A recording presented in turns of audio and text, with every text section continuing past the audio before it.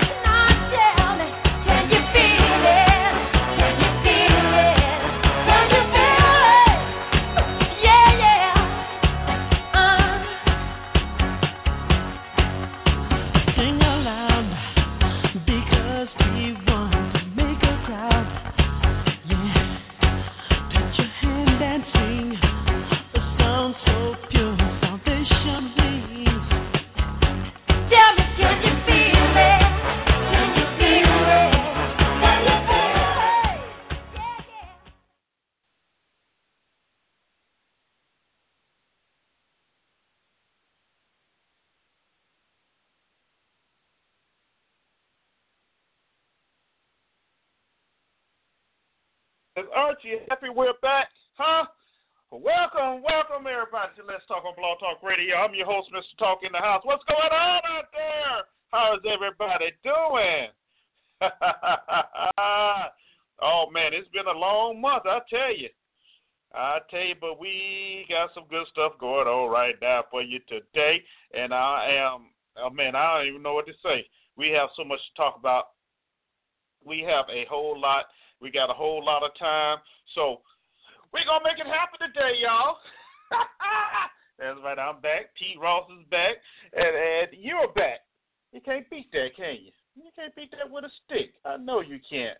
Oh, man, can you feel it? Can you feel the electricity in the air? I know I can, because, you know, we got, look, between the Nike and Colin Kaepernick, you got 45 acted a fool. You had the marathon that you called the Aretha Franklin funeral. Man, I tell you, there's a whole lot of stuff out there we can talk about, and I cannot wait to get into it. But of course, you know, we have a song of the day. We have a Black History moment, Mr. B. Earl Lucas, which a lot of you would be surprised about because a lot of you are actually driving his design. But we'll talk about that here in a moment. And we got some clips we're going to play for you to kind of back up what we'll be talking about today. So we have a lot planned for you in our return. So what I suggest is you get a piece of paper and a pen and you write down your notes because there's a lot we're going to give out to you, and if you want to discuss it a little later on, hey, me and P. Ross, we'll be right here to hear what you have to say. All right, so let me tell you, chat room is open, and if you want to go in the chat room and talk to us, it's www.blogtalkradio.com/Mr. Talk. You can call in 347-838-8622. If you want to comment live on the air, all you do, press number 1 on your keypad. Let me and P. Ross know you want to talk to us. We'll let you in. We'll hear what you have to say, and we'll take it from there. All right, and then there's the emails. You can always shoot us an email at ericletstalk@gmail.com and p.leona.ross24@gmail.com. We'll be giving that to you throughout the show, so you can go ahead and get ready to write that down so you can shoot us some emails if that's what you want to do. And for those that may be privileged enough, to have other ways of communicating with us, you can use those methods as well to talk to me, the P. Ross, during the show, before the show, after the show. It doesn't matter. Just talk to us. Because we're here, man. We're here. And that's all I'm going to say right now. The title of today's show is Dammit, Just Tell the Truth. And y'all know I don't cuss that much, but, man, I am getting tired of this nonsense and this back and forth. And basically just going to say, damn it, just tell the truth. Quit playing. Quit playing. Enough is enough. You know what I'm saying? So we're going to get into that a little bit. Like I said, we're going to talk a little bit about that marathon that was called Aretha Franklin's funeral and some of the speakers and what they said during that. The Nike campaign with Colin Kaepernick, Kaepernick, and once again, there's a lot to talk about there as well. So like I said, we have a lot to talk about, and we have plenty of time to do it. So with all that being said, before we get to the song of the day, let me bring my co-host in, the one that has the big education, compared to my little 8th, 9th grade educational level, and who makes everything sound so loquacious and wonderful. Without a doubt. Oh, y'all welcome the one, the only P. Ross in the house. P, what's going on? How you doing? It's been a minute. Yeah, it's been a minute. It's been a long minute. It's been a long minute. But we back now. We good. We ready to rock and roll. Hope y'all ready too. Yeah, and as I was saying, they forgot how easy you make things sound compared to myself. How for the lack of a better word, elementary, I make things. But we're going to work our way around it, and we're going to go ahead and make some things happen today because that's what we do here on the show.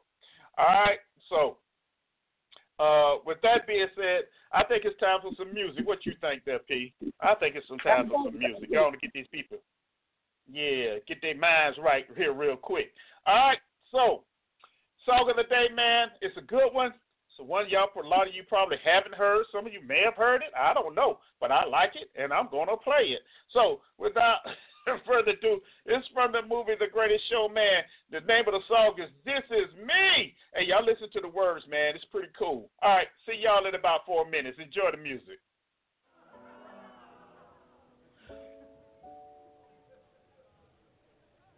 I am not a stranger to the dark. Hide away, they say, 'cause we don't want your broken parts. I've learned to be ashamed of all my scars. Run away, they say, no one will love you as you are. But I won't let them break me down to dust. I know that there's a place for us, for we are glorious.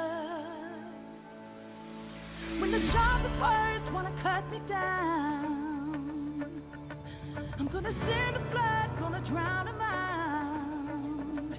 I am brave, I am bruised, I am who I'm meant to be. This is me. Look out, 'cause here I come, and I'm marching on to the beat I drum. I'm not scared to be seen. I make no apologies. This is me.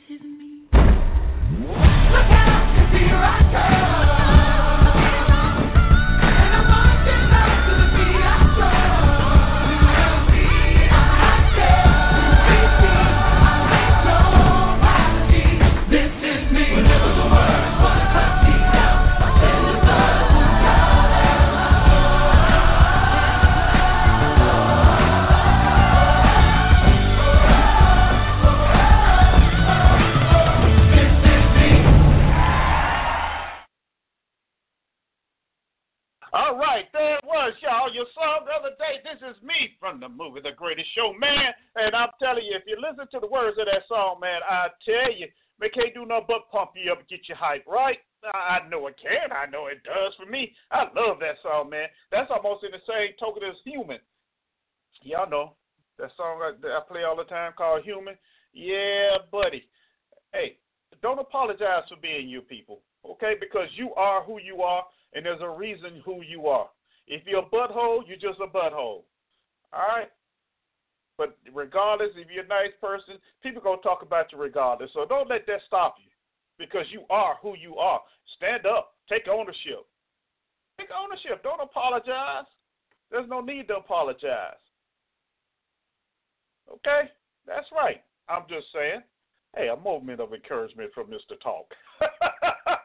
Without a doubt. But, okay, I'm not going to go too much into that because y'all know I can write me a civilian sermon on that one there. But anyway,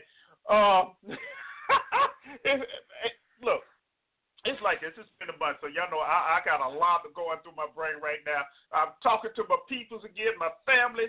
I want to say thank y'all. I missed you. I hope you missed me, and we got a lot to talk about. But the chat room is up, and so if you want to have a conversation with me or P. Ross in the chat room, because we're both there, hey, just log into www.blogtalkradio.com/Mr. Talk, and hey, we be right there to help to answer any questions you may have about anything we talk about on the show today or just any questions you may have, period. All right?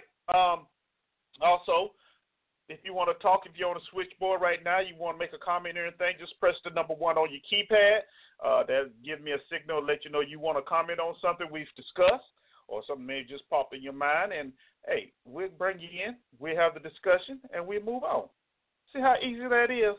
Of course it is. It's just so easy. But anyway, so those are the ways you can participate. Don't forget the emails, Eric, ERICLETSTALK @gmail.com. And then there's P. Ross, the co-host, at p.leona, LEONA, .ross24 @gmail.com.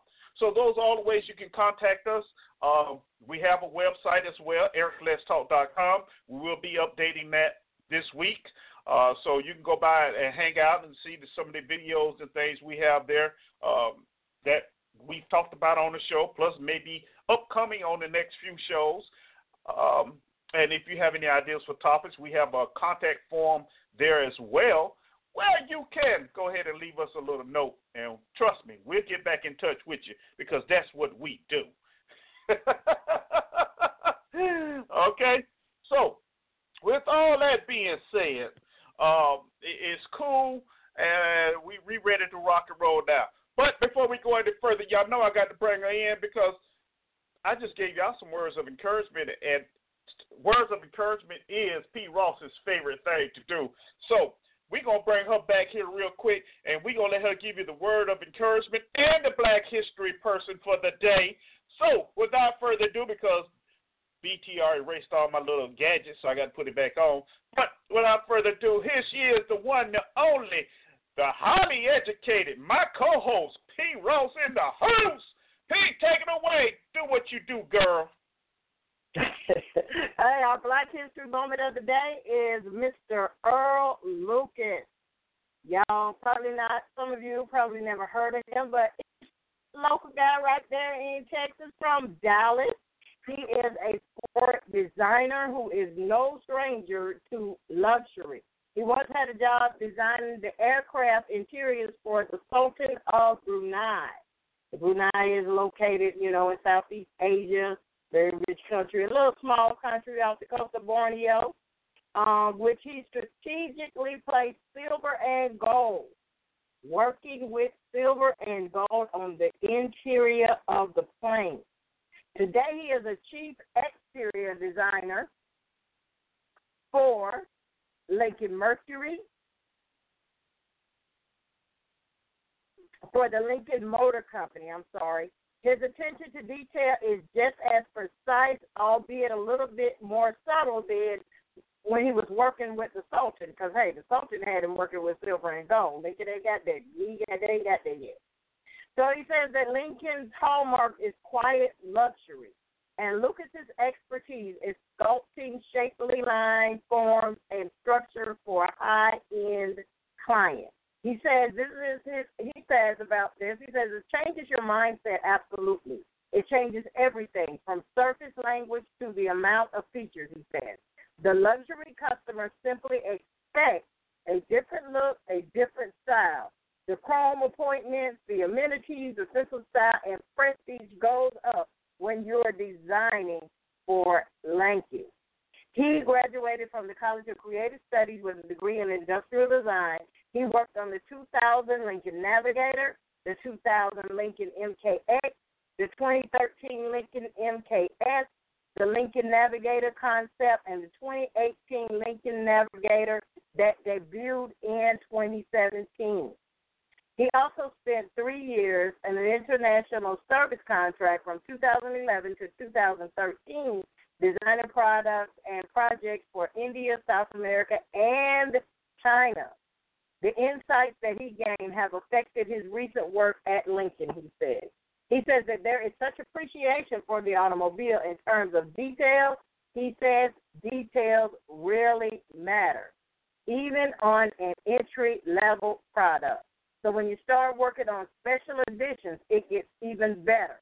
He says, I felt like I learned so much. Since returning, he's particularly enjoying the collaborative aspect of moving the brand forward, being able to define what we want the brand to be.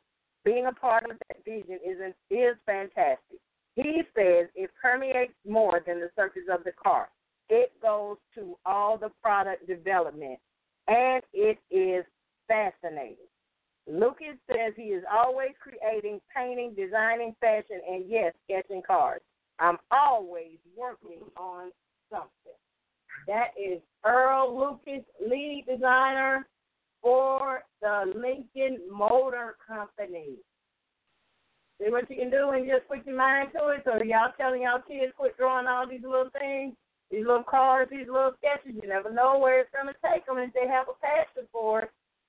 See, so you gotta know that. Encourage the children. Encourage the children in what they like to do. See, because you never know. Hey, they may just be the next Earl Lucas. You never know. You never know. You never know. And speaking of that, you need an encouraging word today. I got one for you. I got one for you. And it's just a simple little quote. It comes from Psalms 139:14. Since Mr. Talk was talking about, just be you. Why? Because you got to realize that you are fearfully and wonderfully made. See? That's what it says, that you are fearfully and wonderfully made. And that you know this, and that God knows this, because marvelous are his works that my soul knoweth right well. See? So he knows that what he made is what? He looked at it. He said everything that he made was what? Good and very good. So if you're beautifully and wonderfully made, so that means that you can't look in the mirror and say, oh, I don't like this, I don't like that, because telling God, well, I don't like the works that you did. And his word already says that you're beautifully and wonderfully made, so why not agree with him? Hey, and just walk in it. Just walk in the excellence. Hey, why not? If the Creator said it, hey, so it is. So there's your encouraging words for today. So you can stop putting yourself down, stop thinking that you're less than, because God says that you are greater than. Okay? All right? So remember that. 4 weeks. All right? So anytime somebody has some cue, come to you with some negativity and say, hey, hold up. The Creator said, God himself said, I am beautifully and wonderfully made. If you got a problem with anything on me, I suggest you take it up with him. Hello. There you go. That's your encouraging word for the day. All right. That's what I'm talking about right there. And I'm going to add a little to that and put together very well.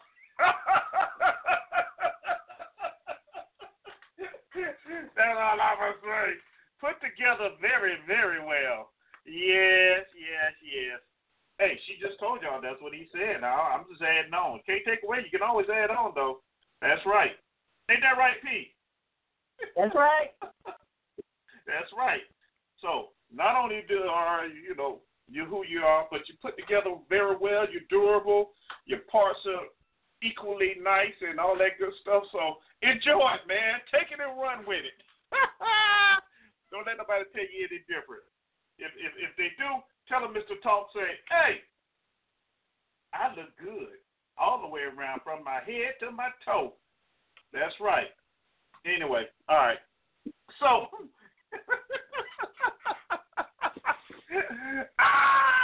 I like it.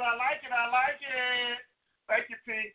Appreciate it. I told you a lot of y'all may be driving these vehicles. This young man has decided that he helped design, and that's amazing because I didn't even know that. So that's good to know that we do have individuals that are designing everyday things that we do buy and drive and eat and drink and so forth and so on. Besides the Moss Nicks type of stuff. So anyway, with all that all being said, we are at that point where we need to go on and get on with the show. Once again, this is Let's Talk on Blog Talk Radio. I'm your host, Mr. Talk. Got my co-host, P. Ross, riding the train with me today. And we have a title of the show that's called, dun, dun, dun, dun, damn it, tell the truth already. I added it already, but damn it, why don't you just tell the truth? Just tell the truth, because there's so much going on right now. And if anybody has just a tad bit of common sense, you already can see somebody's lying. That's right, somebody's lying. It's not. It doesn't take I'm not even gonna say a rocket science. It'll take a first grader to figure out who it is. So just tell the dang on truth. Sometimes that just helps out a whole lot. But you know what? I'm gonna have to jump around here for a minute because there's some things that keep popping in my head, and I think it's popping in my head because I need to talk about it. Let's talk about Kaepernick for a moment, man. Let's talk about Kaepernick and this new ad that him and Nike has come out with. For some reason, that keeps popping in my head, and I need to talk about that first. All right, so yeah, you need to talk about that first. Yeah, we need to talk about that first. We definitely do need to talk about that Soda Man stuff. I'm just saying, but go ahead.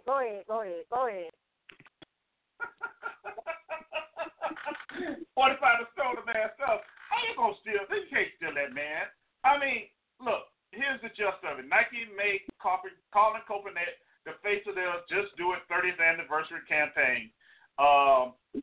And once again, you have that anti-kneeling crowd out there that's all upset and all in an uproar because they think, for once again, the narrative of Colin Kaepernick, quote-unquote, disrespecting the flag and the troops and law enforcement, so forth and so on, and it's really dumb. Okay? It's really dumb. Let's be honest. It has nothing to do with disrespecting a flag. Nothing at all. That is the narrative that has been tossed around, placed out in the news, and what have you. Now, it's interesting because while all this has been going on, before Nike came up with this, Colin Kaepernick has been a low roar, except for the NFL is starting over again. So, of course, the issue came up with players kneeling. You had owners like Jerry Jones said he required all his players to stand for the national anthem. You had players like Dak Prescott come out say, "Well, I think okay." He went along with the owner. Put it that way. I'm not gonna call the man out his name, but he went along with the owner. And then, of course, yesterday you had a few players that did kneel. You had the Jets owner that said if their players kneel, he wouldn't care. If they were fined, he would pay the fine for that. So, and I'm giving you all these examples of good and bad because you have to understand that there is two sides to this whole thing. There's, some on the one side, some on the other side. Who's to say they're right or they're wrong? Right? Who's to say they're right or wrong? The problem that we have right now in this country when it comes to this type of thing is everybody wants the police to protest, but ignore the message. And I think that is the issue right there. You know, everybody got a problem with the protest, but nobody's talking about what the first main issue is. Nobody wants to talk about that. Anytime you bring up Colin Kaepernick, first thing anybody would say, against it is, well, he's protesting the flag. He's protesting the military, law enforcement. Now, you ask someone else like myself, and I tell you, no, that is not the issue. The issue is police brutality and things like that. Okay, so with that being said, how do you fix this? How do you fix it? Is there any way to fix this conversation that's going on in this country now? And the answer to that at this point in time, no. And why? Because from the top, all the way from the top, division is being sown and thrown and constantly built upon, and it's just continue to feed and let fester. Not to mention that we talk about putting up walls to keep individuals out that's supposed to be criminals, what have you. They really aren't criminals, but that is the narrative. And to add to it, you have individuals that's burning Nike gear because they don't like the decision. Well, let's look at Nike. Yes, I mean, there's a couple of ways you can look at Nike as well. Nike has had a problem before with child labor in the small third world countries. Yes, Nike has had that, and it's documented. You see what I'm saying? It is documented. It is not like it's anything new. However, the other thing about Nike is Nike has always stood by their athletes. They have. I.e. Tiger Woods. When Tiger Woods was going through his nonsense and sponsors was dropping him left and right, Nike stood by him. Right? Let's think about it. Michael Jordan, when he got in trouble about all that gambling, they stood by him. You know, let's go all the way back to Muhammad Ali. You know, so when you start thinking about speaking your mind and things of that nature, there's always an issue with that when it comes to certain pigment of skin color. Let's put it that way. To have someone that sit in the top seat of this country that constantly feeds into the wrong narrative is a scary situation. It is. It's a very, very, very, very scary situation. What are we going to do about it? What are we going to do? Huh? We going to buy a bunch of Nikes? We going to boycott this one and boycott that one? That sounds good. Or are we going to do, like Brother Jabbar say, just go and get our own little country in our own little corner and just hang out right there? Are we going to do that? Is that the answer? Is that the is it? I don't know. But we have to do something, people. Because regardless of what is said or done, things are still happening. It's still happening. But I'm going to take a back seat right now. I'm going to let P. Ross go and get hers in because, as you can see, she was ready anyway when I mentioned it. So go ahead, P. I'll be standing by. Go for it. Now, I was talking about you got it on the page, you know, on your blog post with Trump. They say Trump's son did it. Took Kaepernick's stand, put it on Trump's face, you know, and it's really hilarious, you know. It's really hilarious because the thing is, what have you sacrificed? What have you sacrificed, honestly? You know, what have you stood for that made a difference in anybody else's life except your own? What have you done to unite the people? Nothing. if we want to be honest. You came out with make America great again. You know, but have you? Have you really made it great again? I'll Kaepernick said, believe in something, even if it means sacrificing everything. What have you ever believed in that you was willing to sacrifice for?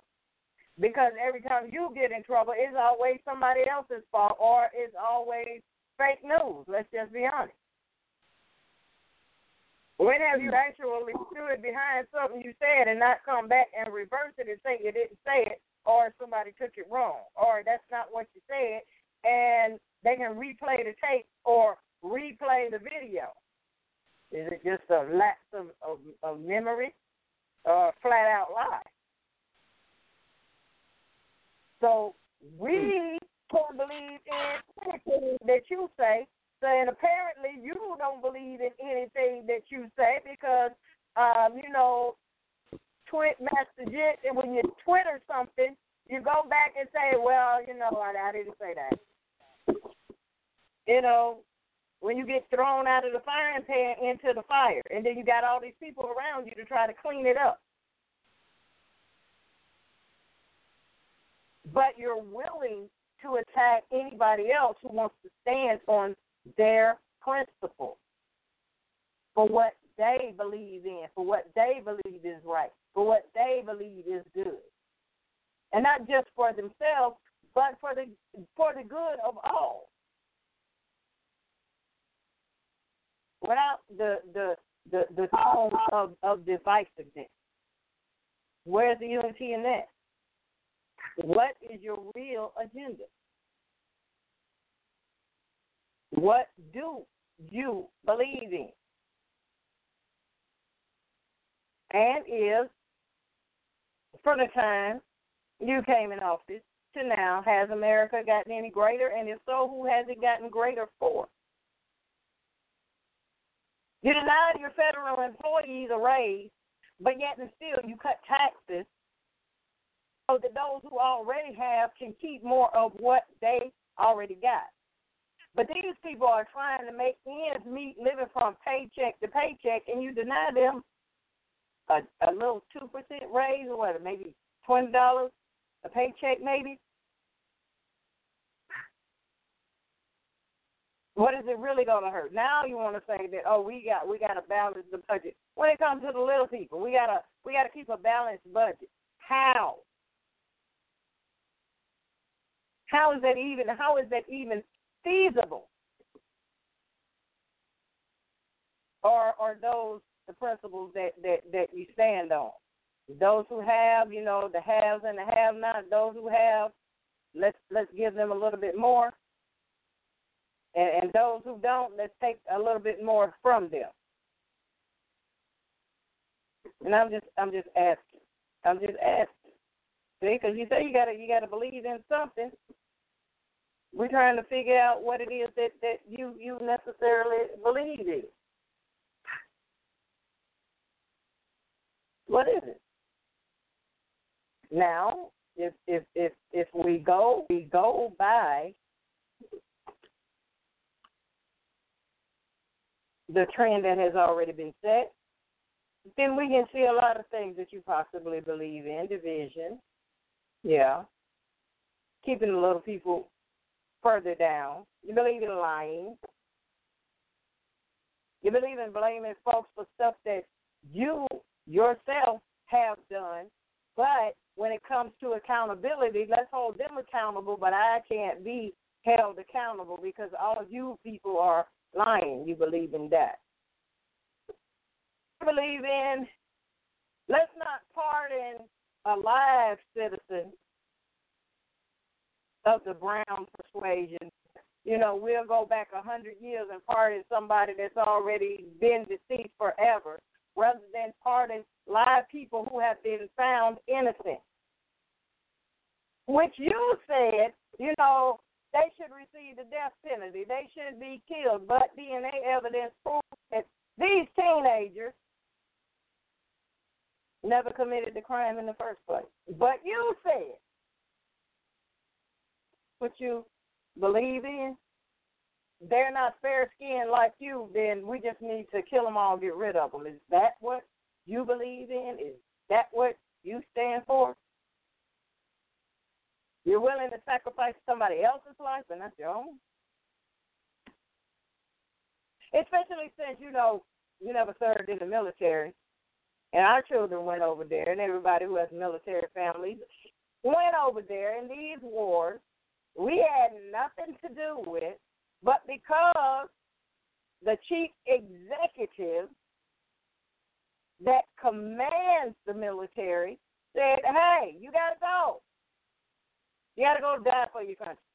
You got to go fight for your country. And they went and came back maimed and came back. Some didn't even come back, and some didn't even know what the heck they were over there fighting for. But you dodged it all. What the hell did you believe in? What the hell did you sacrifice? And you have the audacity to put his words on your face? Come on now, talking about fake news, hey, that's about as fake as it gets. I know I made some people upset, but it's all right. It's a free country. Right now, hey, it's still a free country right now. So, this is my opinion. You might not agree, but this is what I see. And how can you have any respect for somebody like that? I can't. And I won't. You don't stand for anything. You wishy-washy. A double-minded man is unstable in all his ways. And you, sir, are very unstable. Hey, that's all I got to say on that. Wow. You have said a whole lot right there. You said a whole lot. And, when you start talking about that and the way he has attacked Colin Nick and the NFL, it's like, why is he going so hard at the NFL? Well, you have to remember that at one time there was this league called the USFL that played spring football, and Trump bought the New Jersey Generals, okay, and he was one of those owners that he felt like he wanted his team to go head-to-head with the NFL.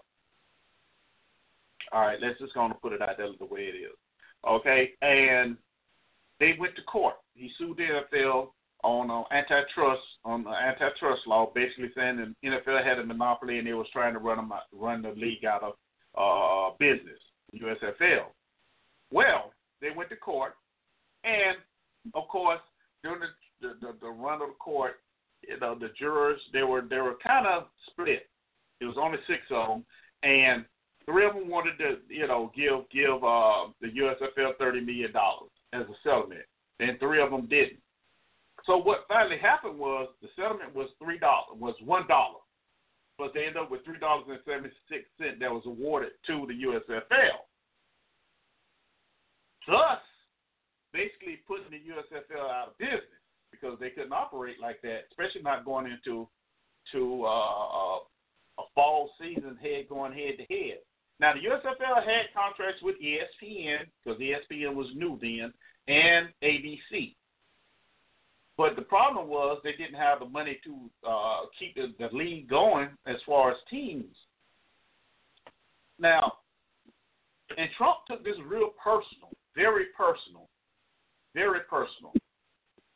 And thus is why you see him going after the NFL at such a vigorous way. Because he still holds a grudge. And we all know that this president holds a grudge against anyone who goes against anything that he thinks is his way is right. There's a documentary called Small Potatoes, Who Killed the USFL? And if you really want to know what really happened and why he feels the way he does about the NFL, I highly suggest you watch this documentary. Once again, that's Small Potatoes, Who Killed the USFL? But Morally speaking, he shouldn't be in this. He shouldn't be involved in this at all. He really shouldn't be. But that's the only way he can keep his base engaged in what's going on. It's what's going on. Now, did he have a point? Apparently, because 3 jurors thought he did. But it's over with. It's over with.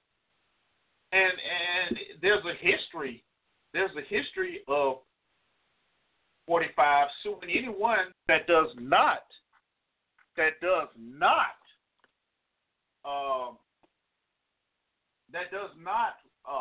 go against anything that he has in mind, especially when it comes to the old mighty greenback. So when you take a look at that, his argument is null and void, period. You know, there's other things that he should be concerning himself with. There's other things that he should be talking about, dealing with, besides this NFL thing. Heck, the NFL hasn't even come out with any type of regulation, rules, or what have you, talking about how protests should be done. And it's a chicken way out of it. I'm going to say it's a chicken way out of it because they really don't want to get into it because they're scared of alienating a lot of fans. Now, there's a lot of fans out there already say, well, we're not supporting the NFL, what have you. Okay, that's your choice. See, and here's the hypocrisy of the whole thing. That is their choice. That is their choice. But it's amazing how they'll take that and use that explanation. This is our choice. We believe we want to, but Colin Kaepernick has freedom of speech as well. Nike does too. If they want to go ahead and make this man the picture of their campaign, that's their choice. Now, for all you individuals out there that want to burn your Nike gear, what have you, go right ahead. Go right ahead. In the famous words of Eazy-E, when they were burning all NWA records and stuff, whatever, you paid for it. You burning your own money. You know, as simple as it is, you're burning your own money. You paid for it. So, and the scary part is there have been postings on social media where supposedly certain colleges are trying to get out of a Nike contract. It's just silly. It's really silly. But once again, it goes to show just how gullible and easily led the American public is. It's a sad state. It really is. It's a sad state, but that is where this country is right now. I tell you all the time, we need to get away from letting individuals influence what we do. You have the greatest computer there ever was, your brain. But you don't want to leave it because it's easier to follow somebody else. Go back and research. Go back and follow some things. And you realize that it's not as some say it is. Okay? So that's what we believe this Colin Kaepernick thing at right now. Honestly, I find nothing wrong with it. You know, what did he sacrifice? A whole career. Whole career. You know, right now he has arbitration going on from against the NFL. When the NFL tried to get it thrown out and the judge declined it, denied it. So there must be something there as far as collusion, keeping this man from being quarterback. Then you were still playing in the NFL. Jim Brown, you know, who came out originally on the side of Colin Kaepernick, later did a 360 and want to say, well, you know, he should decide whether he want to be a player or an activist. Well, why can't he be both? Why can't he be both? Michael Vick, the same one who they railroaded and put in jail for 18 months over dog fighting, made a statement, well, he should cut his hair, that way he'd be more acceptable. Really? But I remember when Michael Vick played, he wore braids just as Colin Kaepernick did. Said that he cut his hair, he got an analyst job on one of the sports, Fox Sports networks. What does that look like? Let's reward him because he stood up for us. There's a bunch of hogwash, people.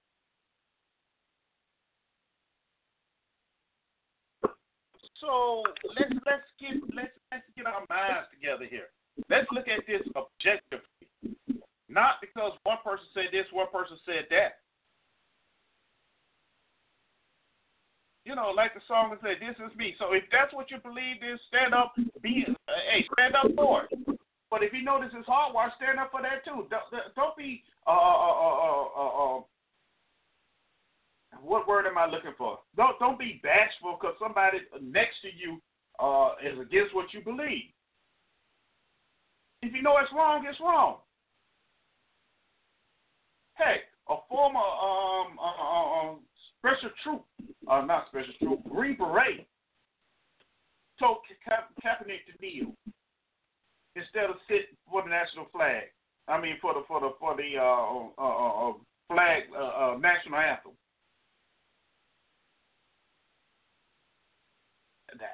That Green Beret, Special Forces. And nobody wants to discuss that part of it.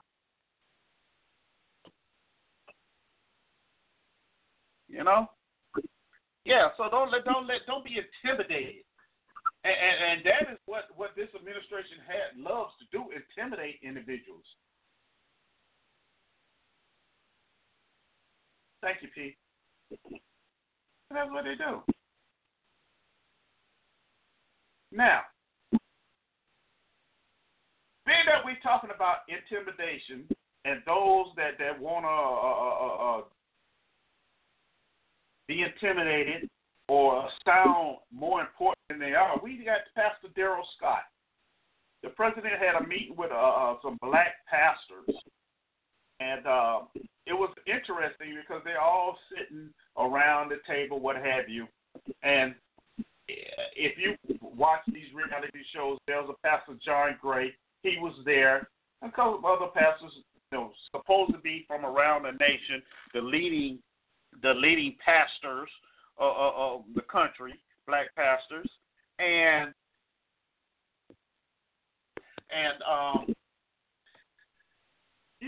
Darrell Scott.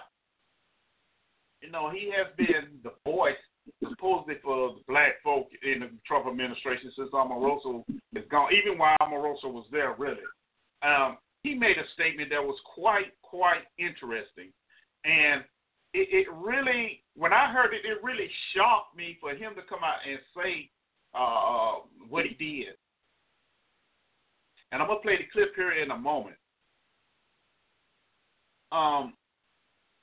It was shocking, but I highly suggest you go and watch the video because there's a black woman sitting next to 45, and as he's sitting there and Darrell Scott is talking, she's bobbing her head, and if you notice, 45 takes his hand and sort of pats her or rubs her on her hand. And I'm looking at this like, wow, really? This is what's going on right now. As in, yeah, good choice. Good choice to let him talk first. He asked Gray to pray, open the meeting with a prayer, and Gray gave this, this prayer. We'll talk about the word in your man in a little bit. But I'm gonna play this clip here real fast of Scott and his comment as far as the way he feels about 45. So here's Pastor Darrell Scott. To be honest, this is probably going to be and I'm going to say this at this table, the most pro-black president that we've had in our lifetime because, and I try to, analyze the people that I encounter. This president actually wants to prove something to our community, our faith-based community and our ethnic community. The last president didn't feel like he had to. is this administration is probably going to be more proactive regarding urban revitalization and prison reform than any president in your lifetime. If we work together, give them a chance, we will do something that we will. This administration will continue to make history. Now, and that was basically what he said right there. The most pro-black president ever. Now,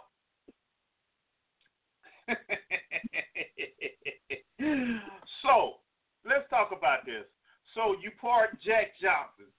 Anybody? He was the black boxer who basically was run out the country because he married a white woman, the heavyweight champion back in the day. And what's her name? Joyce Johnson, the lady that was in prison after Kardashian girl went and talked to him, right? So that makes him the best pro-black president ever. And, of course, as this administration always do, they take a shot at 44. And it's amazing how no matter what they do, they're always taking a shot at 44. Well, you've been in office for 18, 20-something months now. Why are you even worrying about what 44 did now? It should be all about your agenda. But, see, apparently that is an underlying thing that is just eating away at this administration. Now, let's talk about Darrell Scott.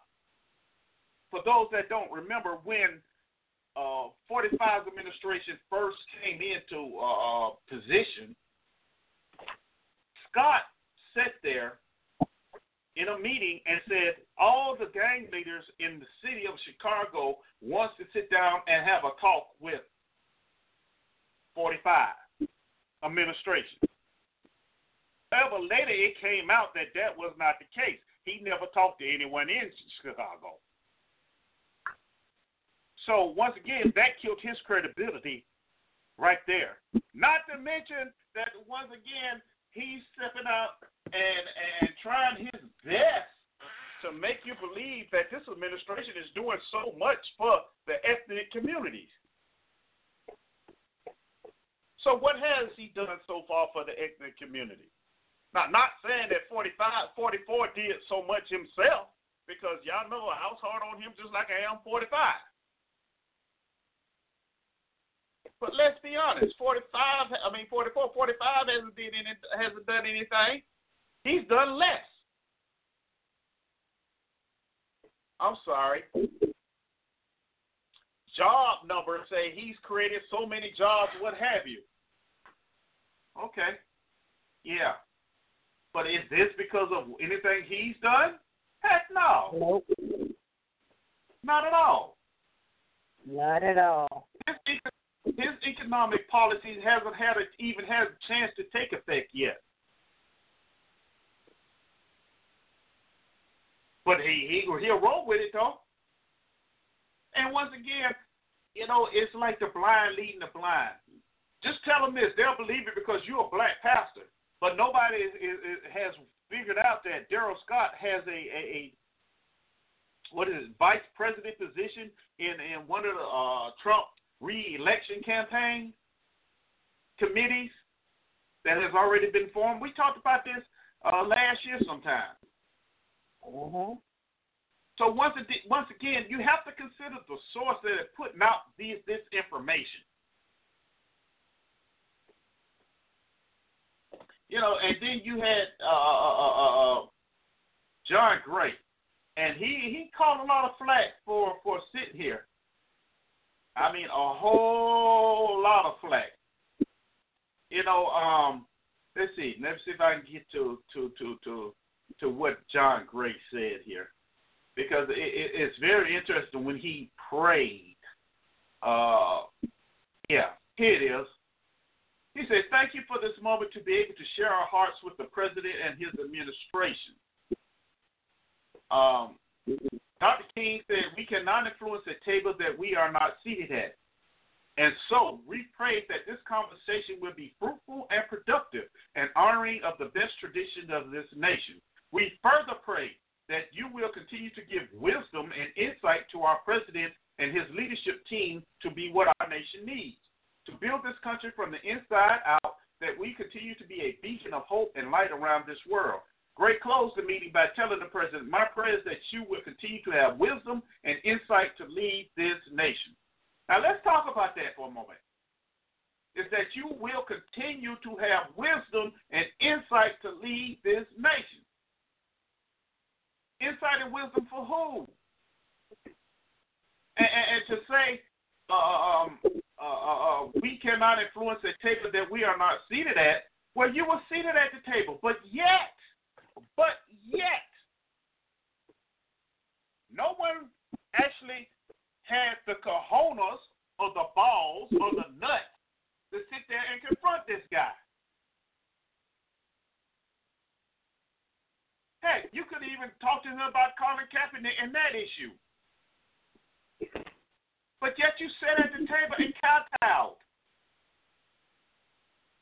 Smiling, let him get away with another photo op. Now, I'm going to tell you why this was a photo op.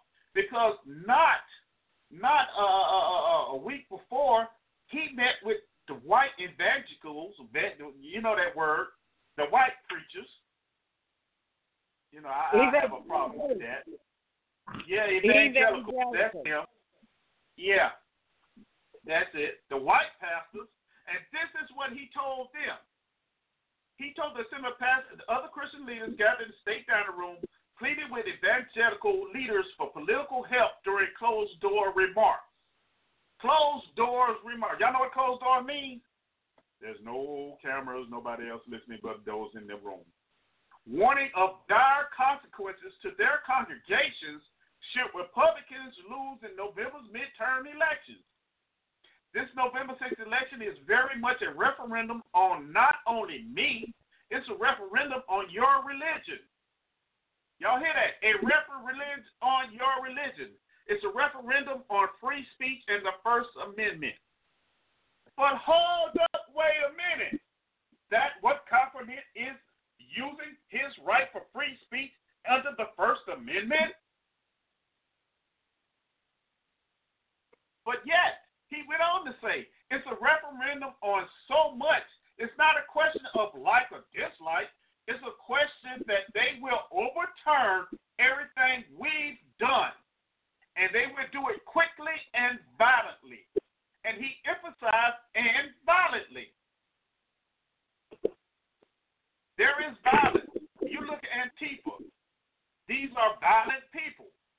Okay, Antifa is a loose collection of anti-fascist groups who regularly stage counter-protests against white supremacists and neo-Nazis, and have emerged as an effective boogeyman for segments of the U.S. right, which is basically conservatives, Republicans, whatever you want to call them. You have to hopefully get out and get people to support us. He touted the steps he's taken to promote religious liberty, such as loosening restrictions on political speech from the pulpit, which previously could jeopardize religious institutions' tax-exempt status. Now, for those that don't realize what this has done, basically what he's telling them, get up on Sunday morning, Saturday morning, whenever you get up and talk to your colleagues, and tell them to go and vote. Get the candidates in your churches. Have them speak. Now, under the what is it, P? What? The 501(c)(3)? 501(c)(3). Yeah. Churches are not allowed under a tax-exempt status to be a part of any political status there is. None. But since he has loosened some of that, he's asking these individuals. He did not ask that of the black preachers. Just the white ones. His base. And to insist that if they don't do this, there will be violence. Where is the violence going to come from? Who said anything about violence? Once again, another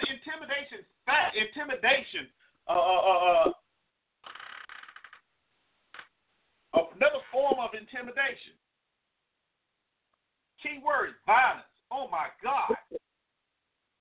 They're going to tear up our churches. They're going to get out and riot. Who said that?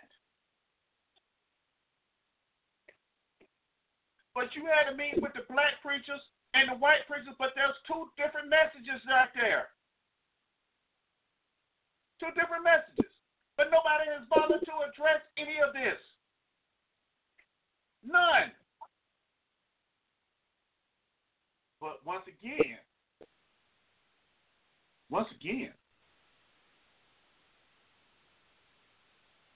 this is making America great again. Two different messages for two different groups of quote-unquote pastors who, once again, I thought was basically, for lack of a better word, worshiping the same God. You was wrong. Now, Pastor Janelle H. Bryant, who is, a prominent minister who does a lot of social media posts, he quoted a scripture that scolded the black pastor by saying, he, which you meant God, said, I prepare a table for you in the presence of my enemies. All these preachers that went, God provided the table, and you just walked away with a photo op. And you walked away with nothing.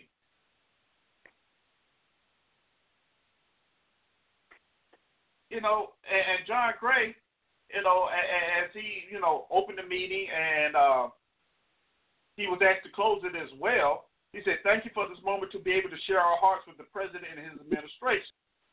You didn't share nothing. Exactly. Didn't share anything. So what was accomplished here? Nothing. What was accomplished? Nothing. But see, this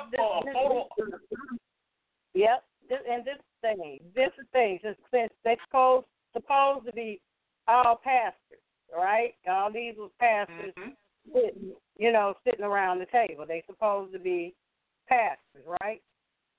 Mm-hmm. Right? Right. All right. Why didn't they understand the verse in Matthew 24:9, where it says, "Then they shall deliver you up to be afflicted, and shall kill you, and you shall be hated of all nations for my name's sake. And then shall many be offended, and shall betray one another, and shall hate one another, and false prophets shall rise and deceive many." Let me read number 11 again. "And many false prophets shall rise and deceive many. And because iniquity shall abound," and y'all, everybody know iniquity means sin, "the love of many shall wax cold." What have we said? There's no love in this place. This is an administration of what? It perpetuates hatred. See? It perpetuates hatred. Why didn't they address that? See, but no, they forgot about Ephesians 5 and 6. Since they're supposed to be men and women of God. I'm not saying that they ain't, if that's what they call themselves, so let it be. It says, "Let no man deceive you with vain words." Vain means empty, has no substance. "For because of these things cometh the wrath of God upon children of disobedience. Be ye not sat at the table with them and makers with them." Did you forget? You're supposed to know the word of God. You're supposed to know how to conduct yourself in righteousness and holiness. God has given you a charge over his people. What are you telling them? Since you say you speak, y'all don't speak for me. Let me make that clear. I can speak for myself. I don't need another black man who is in error to speak for me. And you talking about you speak for the nation? I think not. And you talking about the gang members in Chicago want to get together and talk to Trump? I think not. Yeah, that hasn't happened yet. Yes, you are all walking under a spirit of deception. How could you possibly agree with division when God is a God of unity? What are you talking about? What are you talking about? He's a God of love. He wasn't preaching hate. So how you sit at a table with a hate monger? that perpetuates division among the people. You know, well, maybe y'all just believe the same thing. I don't know. I guess so. You know, yeah, but that ain't what I get out of it. So, hey, I'm gonna stick to what I know. You stick to what you know, I guess. But hey, and at the end of the day, we're pretty right. If God be God, let God be God. If Baal be God, then hell, serve Baal. I don't know. I'm just saying. I'm just saying. I like that. I'm just saying. Oh, Lord, I'm just saying.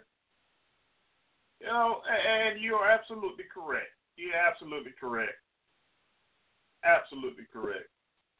So this meeting, although touted by the administration as a great thing, was just a photo op.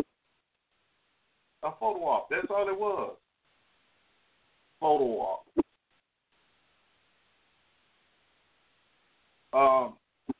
Of course, the White House said the meeting was to an opportunity to discuss prison reform and opportunities for ex-convicts, reopening of steel mills, urban issues, job growth for minorities, the president's leadership and faith. Yeah. So how's that working out? Now let's remember, when he was running for president, he made a statement to the ethnicities, especially the African American community. What do you have to lose? What do you have to lose? And I must admit, I gave him, I said, okay, he may have a point. What do you have to lose? Well, apparently we see our dignity, our leaders' dignity. And that's another one of the things that's really puzzling about this whole situation is those same so-called black or African-American leaders, whatever you want to call them, that riled up against 44 has been quite quiet against this administration, 45's administration, except for at Aretha Franklin's funeral. The marathon that was. But we'll get to that in a minute. So, now you have this meeting, and let's go back to the meeting of the presidents of the HBCUs, historically black colleges and universities, where you had Tales from the Crypt Kellyanne Conway, sitting on the couch with her legs folded under her, playing with her phone, as these folk are supposedly having a meeting. Well, there was a lot promised to these universities and colleges that just hasn't happened.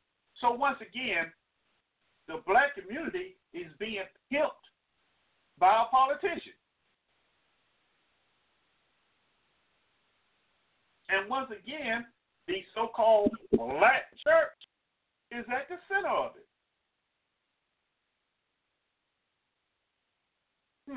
Imagine that. Imagine that. Not to mention that in 2 months we got midterm elections coming up. Wasn't that a nice time to have this meeting? But yet he said one thing to the black pastors and get the white pastors in there and say something totally different. So, are we to believe that the black pastors' churches are going to become violent against the white pastors' churches if the Republicans lose the midterm elections?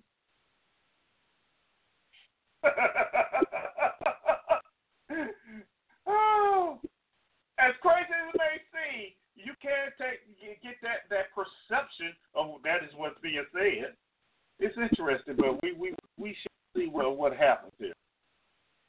We shall see what has happened. Man, I told y'all there's a lot we got to talk about. Now, if you want to comment on anything we've talked about so far, it's easy. Just give us a call at 347-838-8622. You want to comment, press number 1 on your keypad, and we'll bring you in and hear what you have to say. You can email us at ericletstalk@gmail.com. or p.leona.ross24@gmail.com. That room is also open at www.blogtalkradio.com/Mr. Talk. Okay? So those are the ways you can go ahead and get in contact with us, and we'd be more than happy to have a conversation with you, read your questions on the air or your comments on the air as we go along. So, with all this being said, and I mentioned here a few moments ago about the marathon that was Aretha Franklin's funeral, and of course we know she died, she passed away. There was this great outpouring of love and support for the former singer, and she was laid out, and they changed her clothes every day, and there was a big gathering of pink Cadillacs and so forth and so on. And we had a whole bunch of dignitaries the day of the homegoing, as we call it in the black community, the homegoing service. There was a lot of controversy that came out of the homegoing service, which really shouldn't have been. But being given the state of the time here in this country, it should have been expected. It should have been expected from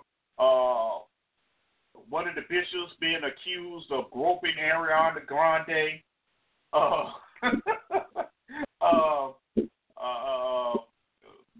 members getting up there taking shots at 45, and some controversial things according to others that were said, during their eulogy or their statements during the service. And we're going to take a look at some of that because it was quite interesting, not to mention very long service. I watched it and listened to it in between, doing some things on satellite radio and watched a little bit on the boob too. And it was quite interesting. It really was. There were some things that were said by the actual one of the ministers, the actual guy who did the eulogy. Was it Reverend Jasper Williams Jr., who was the pastor of the Salem Baptist Church in Atlanta, and he said some things that really upset some people, and we're gonna talk about this here. But first, before we talk about it, I'm gonna let you hear what he had to say. I mean, there are quite a few things, and we're gonna listen to Professor Michael Eric Dyson also, because he went completely left when he got up to talk. We're going to listen to the bishop who, was accused of groping Ariana Grande, and who people didn't really appreciate his quote-unquote joke about he thought she was a taco salad or something, which I thought was quite hilarious, but apparently in this society today you can't make jokes like that about anybody. And there was some that was upset because of the dress she wore. You can take a look at that on the slideshow because I have it there as well. And just a whole lot of stuff that came out this that shouldn't have. Okay, it wasn't.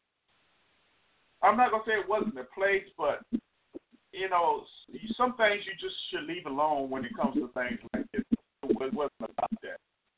Not to mention the news agency, Fox News, was very upset because the minister Louis Farrakhan, the leader of the Nation of Islam, was up in the pulpit with Jesse Jackson, Al Sharpton, Clinton. It's just crazy. Little do they know that Aretha Franklin and Farrakhan had a relationship, a friendship.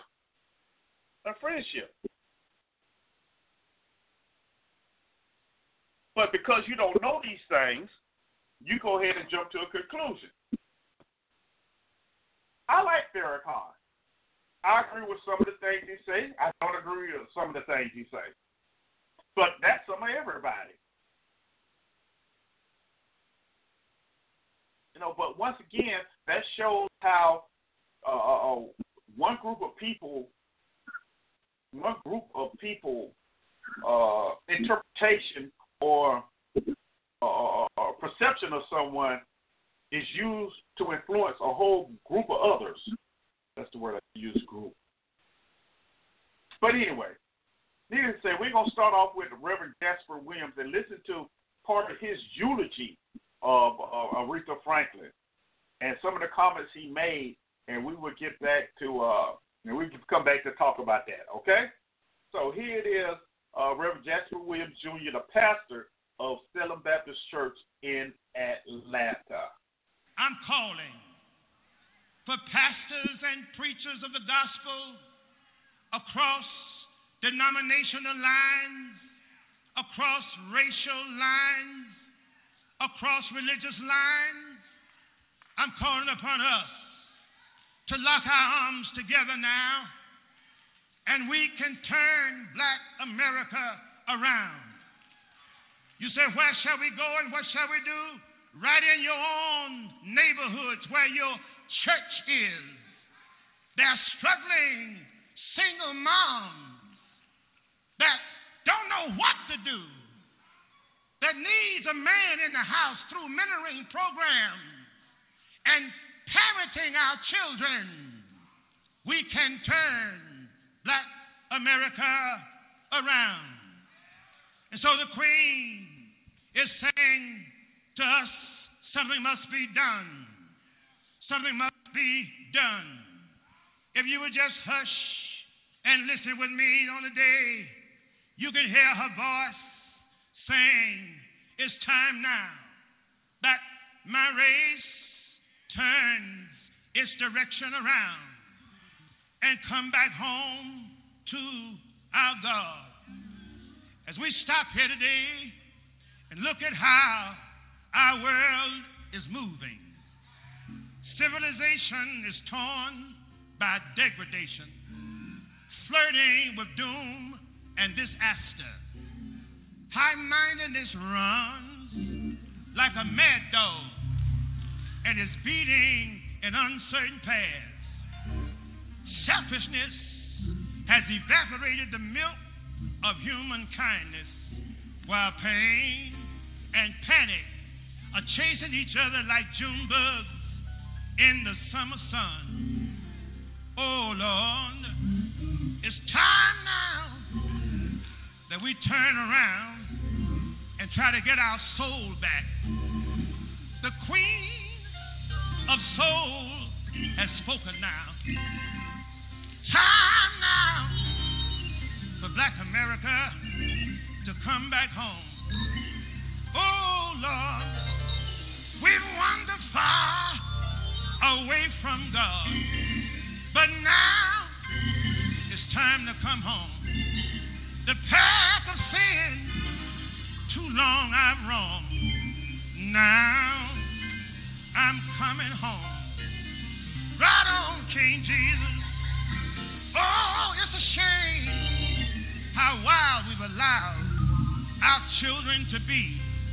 Nobody can do anything with our own children. The school teacher can't handle our children. The pastor in the church can't handle our children. The police in the street can't handle our children. Oh, it's time. Oh, shucks, I'm about to get happy here now. To turn Black America around. Oh, Lord, whatever way the home goes, that's the way the world goes. Did you hear what I'm saying? As the home goes, so goes the street. As the street goes, so goes the neighborhood. As the neighborhood goes, so goes the city. As the city goes, so goes the state. As the state goes, so goes the nation. As the nation goes, so goes the world. Right on, King Jesus. I heard somebody saying,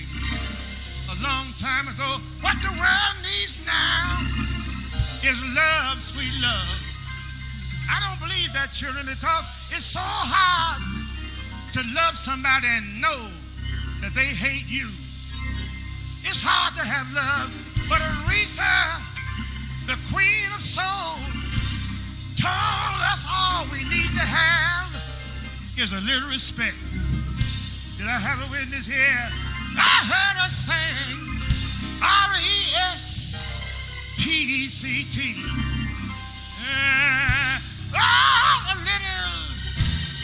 Have a little respect. Ooh, just a little respect. Congress need to respect each other. The Democrats need to respect the Republicans. The Republicans need to respect the Democrats. The liberals need to respect the conservatives. The conservatives need to respect the liberals. The straights need to respect the gays.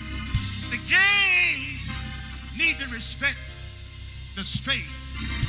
Oh, everybody.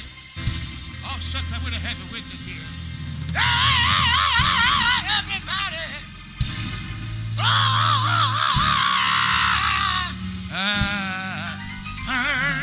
Everybody ought to give a little respect. I'm through now, children. The Queen did what she could, but it's time now for us to do what we can. I say the Queen did what she could. It's time now for us to do what we can. I got one more thing to tell you. If when you give the best of your service, God will, God will, God will, God will, God will.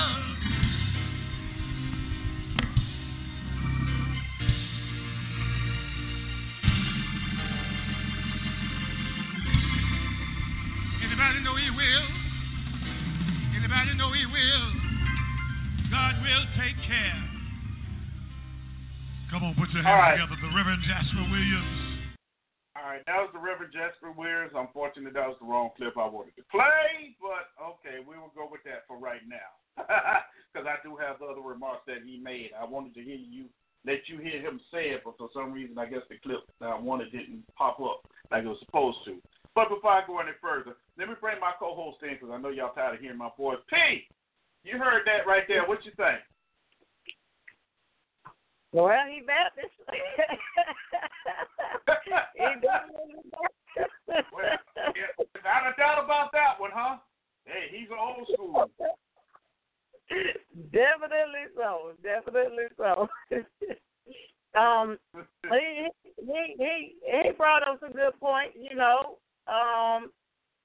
He said that our homes eventually, if it goes over our homes, eventually flows over into the streets. Streets eventually become what our neighborhoods is about. So, yeah, and I always say this, and, some folks don't like it, but, hey, until we get our houses back in order,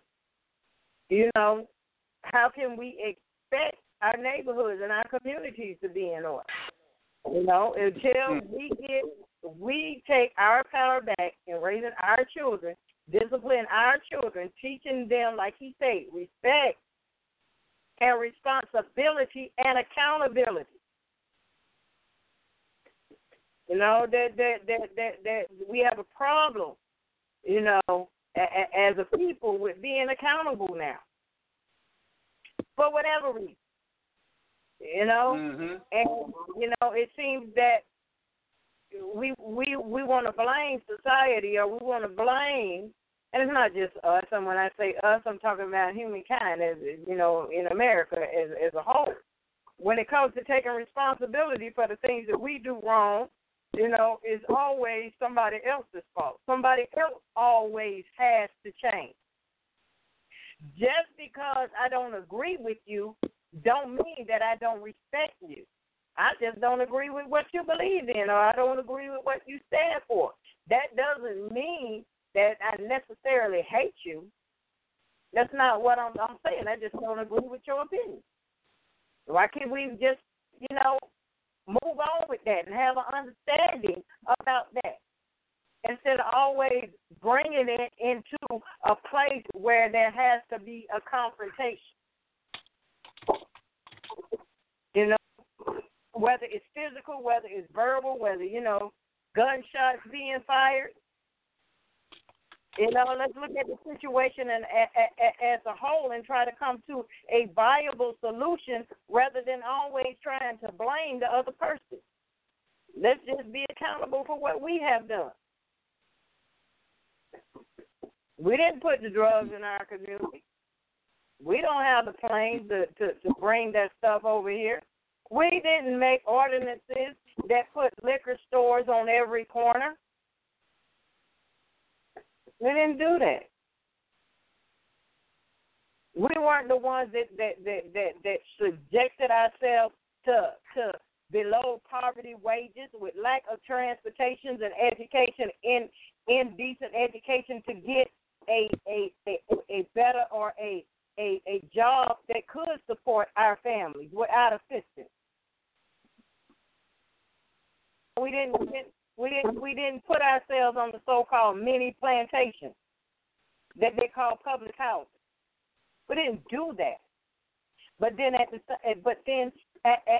same time, some got comfortable being there because it was.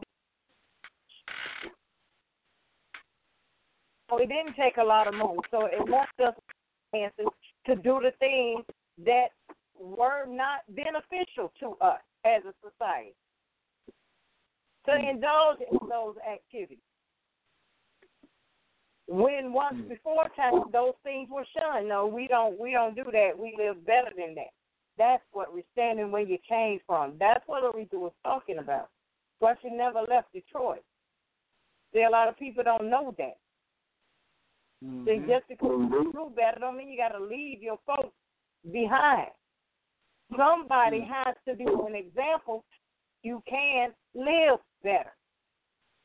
You can be better. You don't have to compromise. Mm-hmm.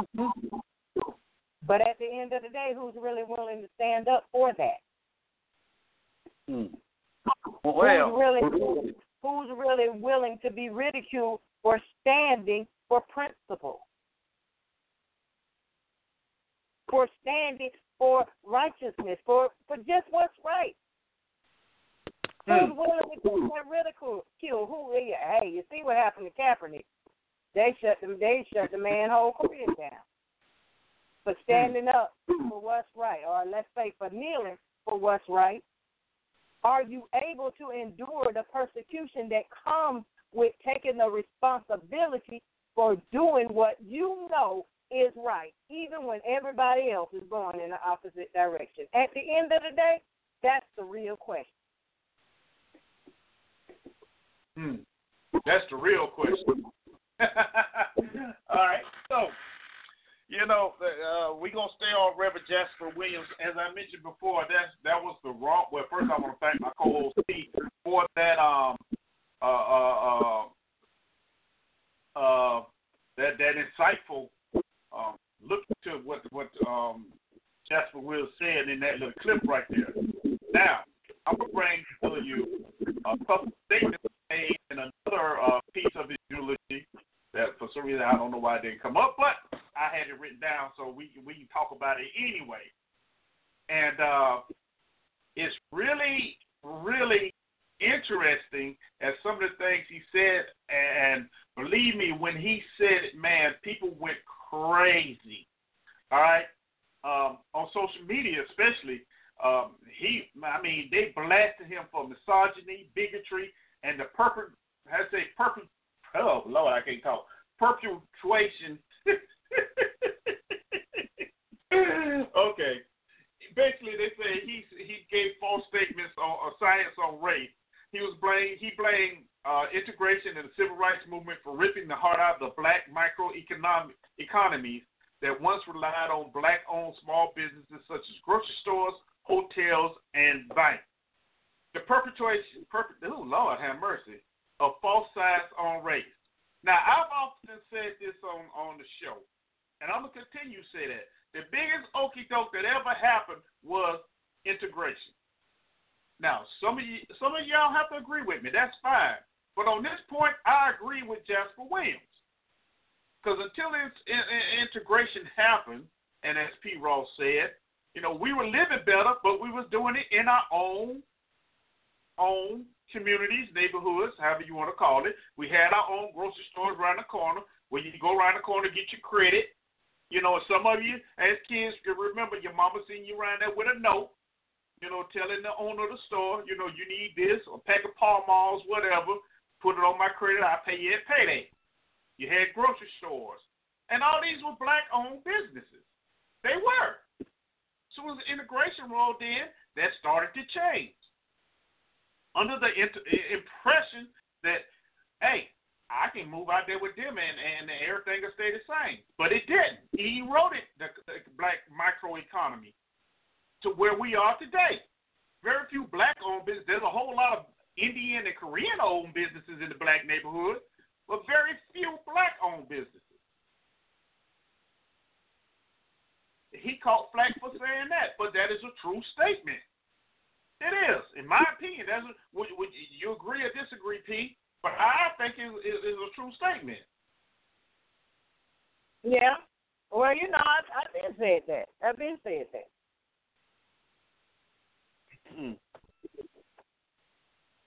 No. Okay. So, and here's the big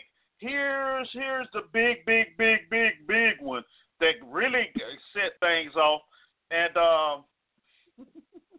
that was really, really interesting. He went on to say, it amazes me how it is when the police kill one of us, we're ready to protest, march, destroy innocent property. We're ready to loot, steal whatever we want.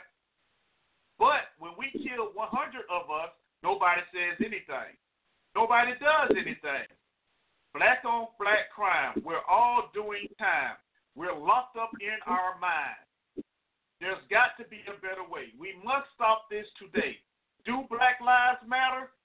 No. Black lives do not matter. Black lives do not matter. Black lives ought not matter. Black lives should not matter. Black lives must not matter until black people start respecting black lives and stop killing ourselves.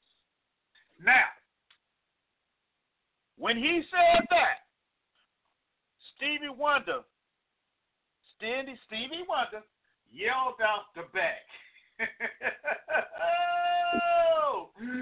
Out Black Lives Matter. That's what Stevie Wonder yelled out the back. Yeah. Okay. So, once again, we're back to this black on black crime. And I've said it before. And he's right once again. We'll tell the whole thing because somebody else killed. But when we kill each other, nobody says it. There's no protesting. There's no uproar. What we do, we deny. We deny that it's a problem. We deny it's a problem. Once again, that's the hypocrisy that we as a black community show. Well, Juju, he was down there on the corner and he just got caught up. That's the excuse. He got caught up. And they leave it alone. But like the guy in Dallas the other night, where the white cop walked in and shot him, saying she was in her own apartment. Oh, there's a whole lot of stuff going on right about that. Why is it? Why is it such a difference? So how can you say Black Lives Matter for one, but does not matter for the other? Once again, he has a point. It's amazing how we choose what we want to see as right and what we want to see as wrong, or what we just choose to ignore completely. Unless it's one of your relatives that's involved, and then you want to become involved. You want to worry about it. Do was no right for them to jump on him from saying that. Beyond the fact that the truth hurts. Well, That's what it. The truth hit home. He stepped on some toes. Yeah, he did that. And he not only stepped on some toes, he stepped on the toes of some of the quote-unquote black community leaders sitting up there on stage. Jesse Jackson, Al Sharpton, Farrakhan, and a host of others.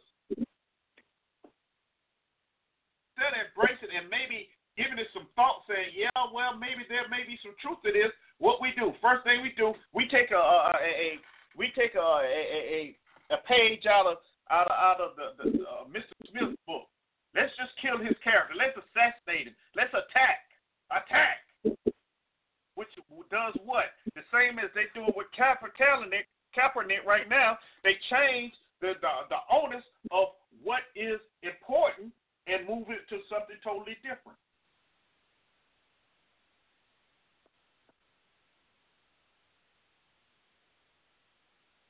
He got flack for saying need a man in the house. Earlier in his statements, he said a woman cannot raise a man. He caught flack about that. Many thought maybe he was taking a shot at Aretha because, Aretha was a single parent as well. And he had to come back and clarify that because, it was just people thinking. He described abortion after birth, the idea of children being raised by the provider father and the mother as the nurturer. No, he said he was not trying to take aim at Aretha. Because she had 4 boys of her own.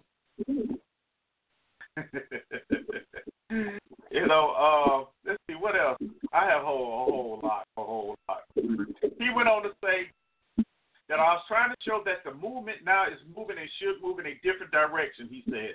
What we need to do is create respect among ourselves. Aretha, the person with that song, Respect, that is laid out for us and what we need to be as a race within ourselves. We need to show each other that. We need to show each other respect. That was the reason I did it. That's why he said he did it. He went on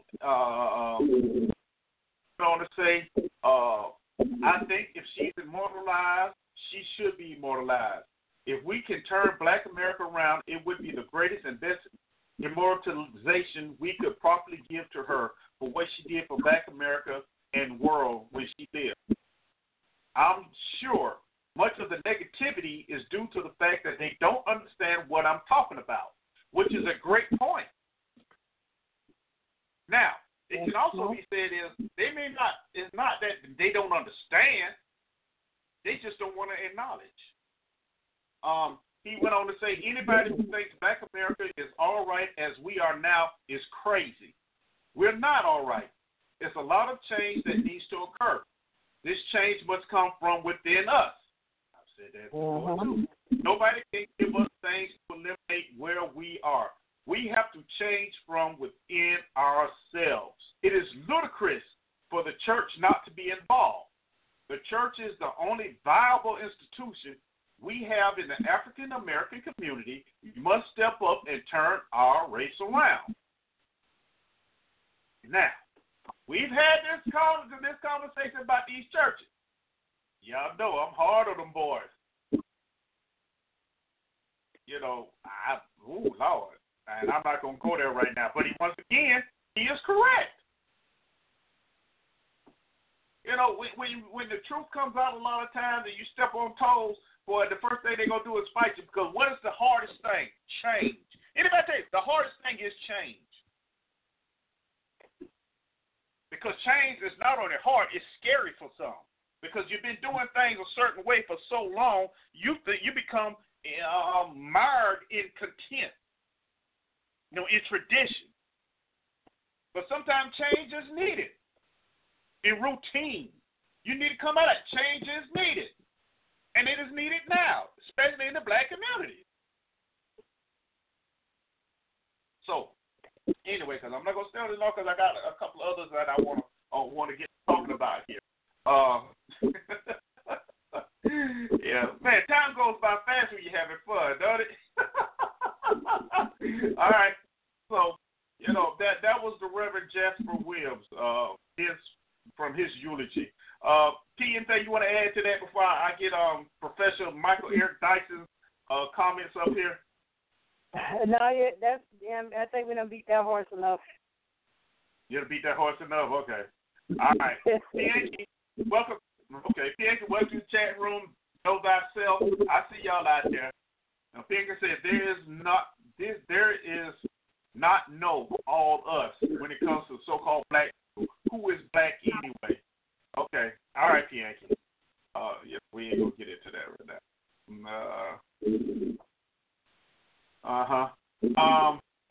Yeah.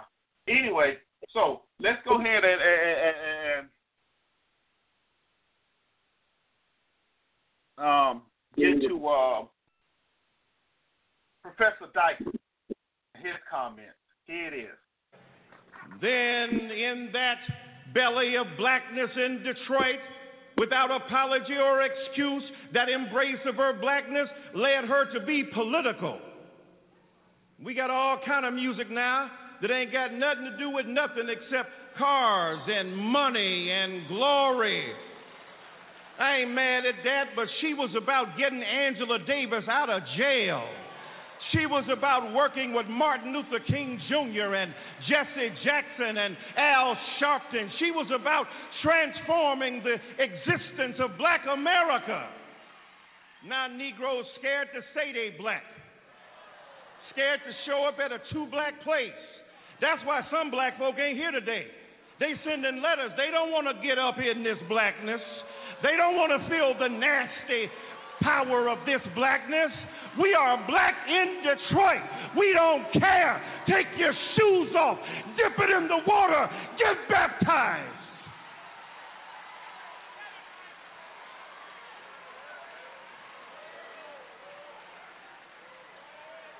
And then this orange apparition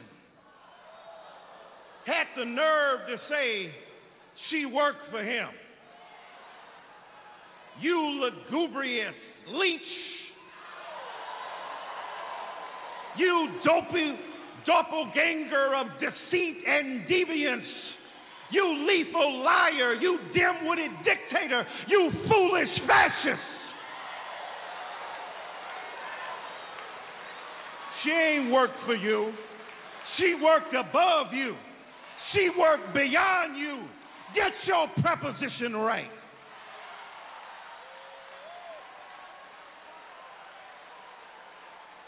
Then he got the nerve to say he gonna grab it. That ain't what Aretha Franklin said. I'ma give you something you can feel.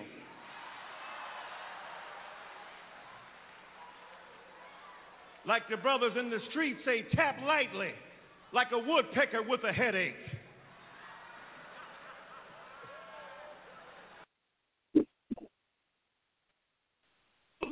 All right. Go ahead, Pete. I'll let you take this one first. He worked above you. Now, wait a minute now. He called Trump 45. Mr. Smith, a dim-witted dictator and a lethal, God, it was a lethal liar, an orange apparition. What the world?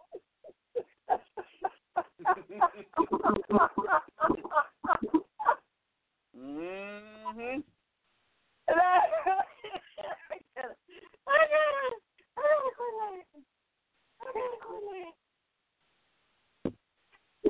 Oh, okay.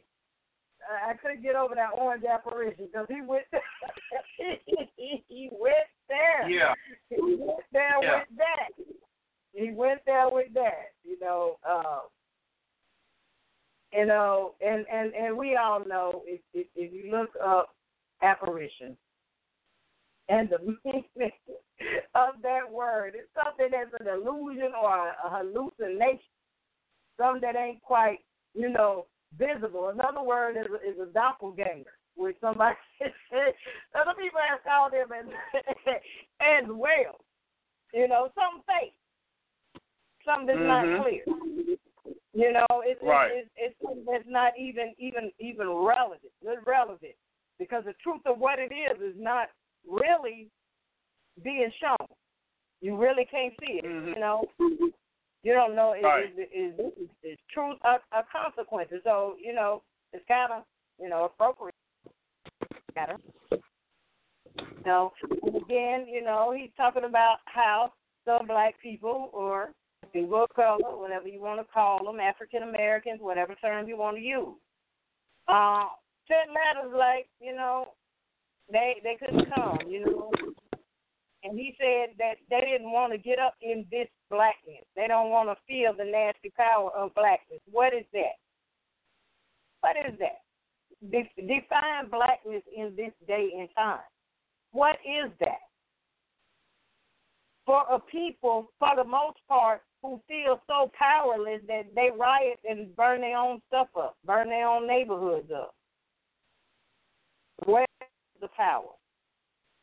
That you get up and do something about something, rather than ridicule a man who stands alone on his own.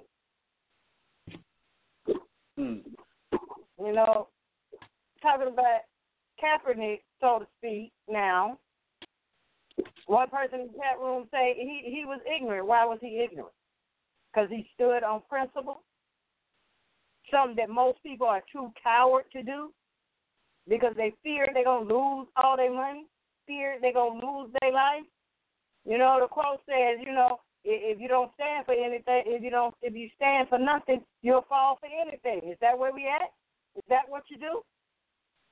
To maintain your status as a person of color or a influential member of society, you compromise? Is that what you do? Does that make you feel better? That doesn't make you such a big man? What is the legacy that you're leaving behind? Oh, Daddy always played it safe. He told us just to be quiet. If anybody, if they say anything to us, let's just say yes, sir.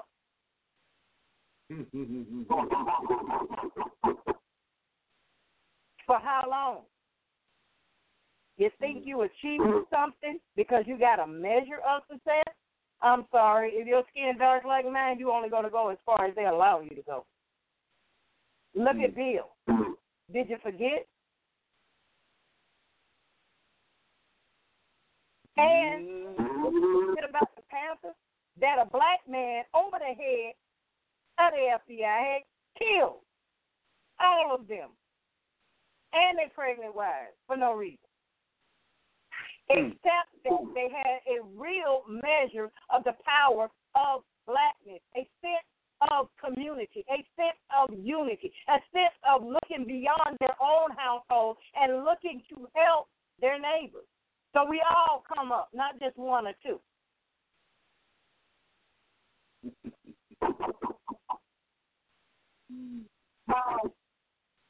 See? We so enamored by the hallucination of what this white house or white symbolism means, and we want to assimilate some people of color, not all, some people of color, are so enamored by the apparition that they see in this whiteness that because they can't be it, they try to assimilate their lives in as much as possible and deny who they were really created to be, and that is just sad. Because remember, at the beginning I said that you are what? Beautifully and wonderfully made, but you want to shun that and say, what? That ain't good enough. Foolishness that has been perpetuated upon us since we've been here, brought over here, didn't ask to come here, and they tell you this ain't your country. Well, hell, it wasn't yours either. Did you forget? Folks was here before you got here, but you decided that they wasn't living good enough, so you diseased them up, killed them off, because they was doing quite well before you got here. And now you want to claim something that was never yours as yours. I understand, okay, they allowed you to do it, so, hey. But when pride for who you are, pride for who God created you to be, come back without all the rhetoric, without just words. When you take pride in your family, and whether that man is married to you or not, or whether you're married to that woman or not, if you procreated and created a child, you raise that child together, regardless of whether you're in the home or not. That's yours. Take pride in your responsibility and make that the best young man or the best young lady that she can possibly be together instead of fighting each other. Because the relationship didn't work out. So what? What about the child? The child ain't asked to come here. Just like we say we ain't asked to come to this country, but we're here. We got to make the best of it. See, some situations you can't do anything about, but then there are others where the choices that you make, you can better yourself and stop relying on other people to do that which you ought to be doing for yourself. And quit getting mad because one person stand on principle and you want to start name calling. Are you mad because they're successful because they stood up for what they believed in? It's not luck, it's grace. It's not luck, it's God operating in that person's life because they stood for something rather than assimilating to what they were told they ought to act like or ought to be like in order to keep their job or in order to keep their position. The reality of the thing. If you really want to know. But again, if you really want to know. Like I said, it's just my opinion. You may not agree. I'm just saying. Because if we don't stand up, it's always going to be the way it is. If we don't unify, if we don't start having respect for ourselves and start building each other up to build together, they do it all the time. They have a knockdown, drag-out fight. Sister can cheat with her sister's husband, and they'll still come to the Christmas dinner party. Why? Oh, I forgive you. It's all right. I done moved on with my life. You see, we had to try. Oh, I'm going to kill you, hoe.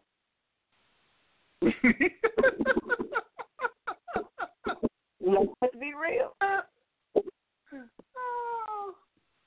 Or we never talk again. See, or we never talk again. See? The word says, love has a multitude of fears. Do we really love our baptism? No, because we've been taught so long that it's not good to be black, that we are less than. Mm-hmm. And innately, for some folks, they still hang on to that because they'll look in the mirror and not like what they see. And allow people to force them to assimilate into something that God never intended them to be in the first place. And they're quite comfortable in that. And then they down you because you want to wear your natural hair. Professional. Okay. Yeah, you're right. See? So it's okay for them to celebrate their root, but not okay for you to celebrate yours. But now you see them with the big holes in their ear. But when we do it, to Afrocentric, it's in their nose now. But we did it. Okay, well, if that's the case, why is it that now everything that we once did and took pride in, now you're doing? Your children are doing. You, yourself, call it trendy and fashionable. Realize who we are. Realize where we come from. Take pride in that and stop allowing people, even your own people of your same color, who look like you but ain't like you, because their mindset is flawed. And they literally dislike themselves. They can't look in the mirror and say, hey, I love me. I love who I am. No, because they got to go in and assimilate each day. Try to be something that they were never created to be. And that's pretty hard. When you're trying to be something that you're not, it's pretty hard to love yourself and what you see in the mirror when you're always looking at somebody else thinking that that's something else. Just because it has a white skin or a lighter skin is better than you. Pretty hard to love what you are. Just saying. Just saying. Okay. Woo, that was a lot. That was a lot. Okay. You know what y'all also missed was when he first stood up, when he was giving his acknowledgments, and we talked about Professor Michael Eric Dyson, he got up and he looked at Clinton and said, to President Clinton and her husband, Bill. And, of course, the crowd, some laughed and some cheered. I thought that was quite funny.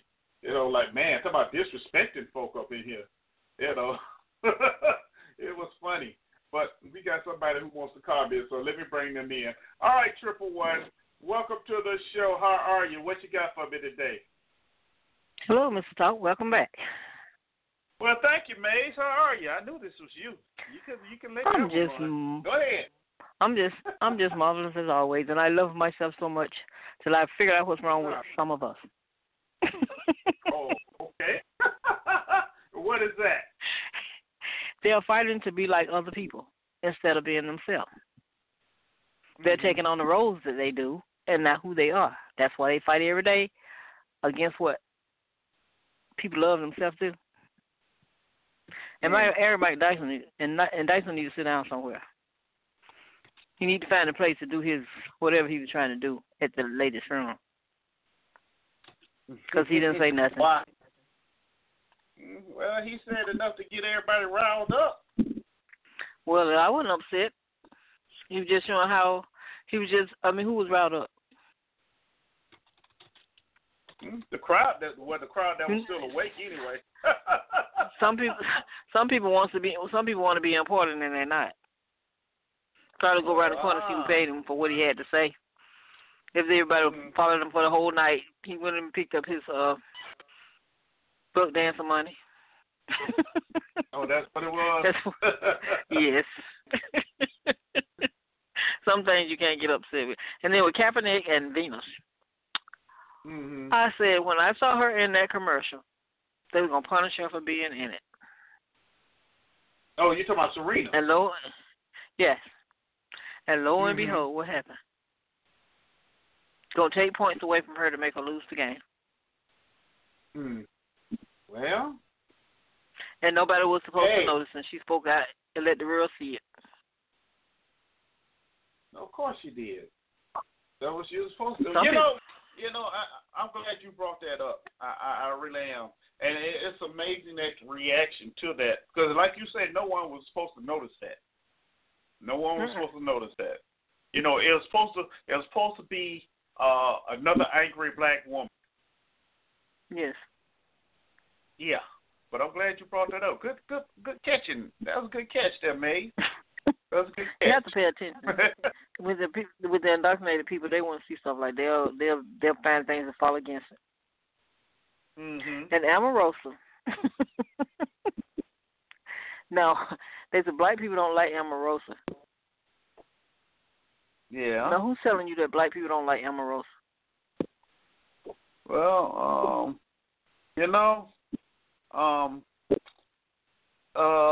being where I'm from down in Jacksonville, Florida, yeah, a lot of them don't like her. Now, a lot of them, but some do. Her husband like her, her family like her, and some other people like her. Well, so, but I'm saying, look at the people that. Look, I hope he liked her. He married her. Yeah, and the people that are saying people don't like that black people don't like Omarosa. It's not they don't like Omarosa. They don't like what Omarosa was doing. Exactly. That's a good point. There's a distinction there. I'm glad you brought that up. Yeah. They didn't like what she was doing. Now the question is, do they like what she's doing now? Yeah. Now the question is, do they like what she's doing right now? You know, I heard other talks about where she's getting her black card back or what have you. The question is, was she playing the game, faking the funk the whole time, or did she all of a sudden have a light bulb go off after she was dismissed that said, "Oh, these folk really aren't doing what I thought they were doing." So which one was it? Well, I guess she will make a perfect spy. She'll make a perfect one. She can write a book on how to do it. Only thing they want to know, how did she do this? Because she worked for Gore at first, didn't she? Yeah. Uh-oh. Okay. So then she go in and prove what we've been saying all along. Because we said it before she even went inside the tent. And she came out and just found what we knew. Didn't she? So why we got to be mad with her because she did that? Just clarified it. So like I say, conscious always listen, and conscious will always be right. And we are the conscious to that kind of stuff because that's why we can see it before it even happens. Or we know it when we see it. Mm-hmm. You just need somebody to clarify what you've been looking at. Right. But you know what's about to happen with Serena? Because they're gonna shift that. They're gonna shift that what the part about her being on there with Colin Kaepernick, and what's gonna happen is the Me Too movement. The Me Too movement is gonna hijack what happened Saturday. You know that's gonna happen, right? Yes, that probably will happen. And I was listening to some of these liberal talk show women. I mean, it's like they just like, well, she shouldn't have did that. She and the one lady was having a conversation today with 3 white ladies sitting talking. She said, no, a black lady should be at the table and have a discussion about this. I said, she's the only one that was right because they don't see it the same way everybody else looking at it. She was in that commercial, so they had to punish her for it. Sometimes you have to look and listen, and you see a whole lot of stuff. You see a whole but for my people, lot. Yeah.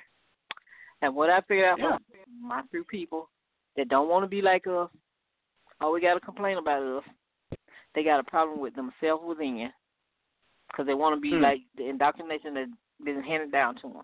But some of us don't. Most of us don't want to be that way. We want to be who we are. And they won't let us, but we still fight. They won't.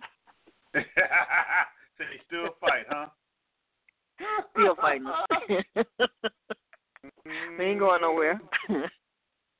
But if you notice, they really didn't say that black, Chinese, Japanese girl, she got a black father. Her father is active in her life. You notice they didn't push that too much. No, they didn't. No, they didn't. And they didn't want her to break. They didn't want her to. Yeah, and that 25 that she could have gained by 25 games that she's won, a bit the most, they stopped her from that, just like they did Tiger Woods. People not noticing what they did to him. They don't want them to have their jackets. When they want you to have something, they always stick something in between. But the girl cried because she knows she didn't win.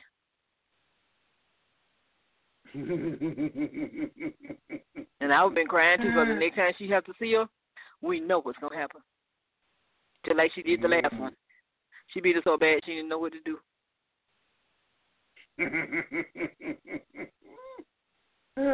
Some of us you mess with and some of us you don't. So with that, it was nice having a chat with you and your host. All right. Well, thank you. And I appreciate it as always. You be on top of it, Maze. I got to give you credit. You be on top of it. You gave me a long. You gave me a long enough rest. I was wondering if something was wrong.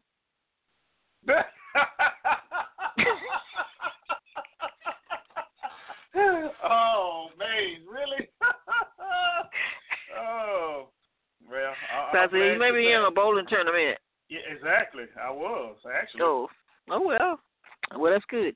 Yeah. Did you win or did you lose or did you get a big trophy? I got some money. Oh, well, that's a trophy. Yeah. There's enough to give back. Yeah, it was a good tournament, Maze. It really was. It was a tournament in Las Vegas. It was a good tournament. Okay. Well, I have to forgive you for the space we had. You didn't come on, so I let it slide. I'm not upset. I'm still happy. Okay, thank you. You're still happy? Yes. Okay. All right. Thank you, darling. Okay, I'll sit back and listen. All right. All right. Oh, Lord. You know, and I'm glad Mace did bring it. I'm glad Mace did bring that up. Yeah, because you know, that over the weekend with Serena was just horrible. It really was. And you know, for them to do her the way they did, it just was it's bad. But I'm glad somebody caught that because it was downright despicable. It really did, how they took that match from her. But as I said, what's going to happen now is, you know,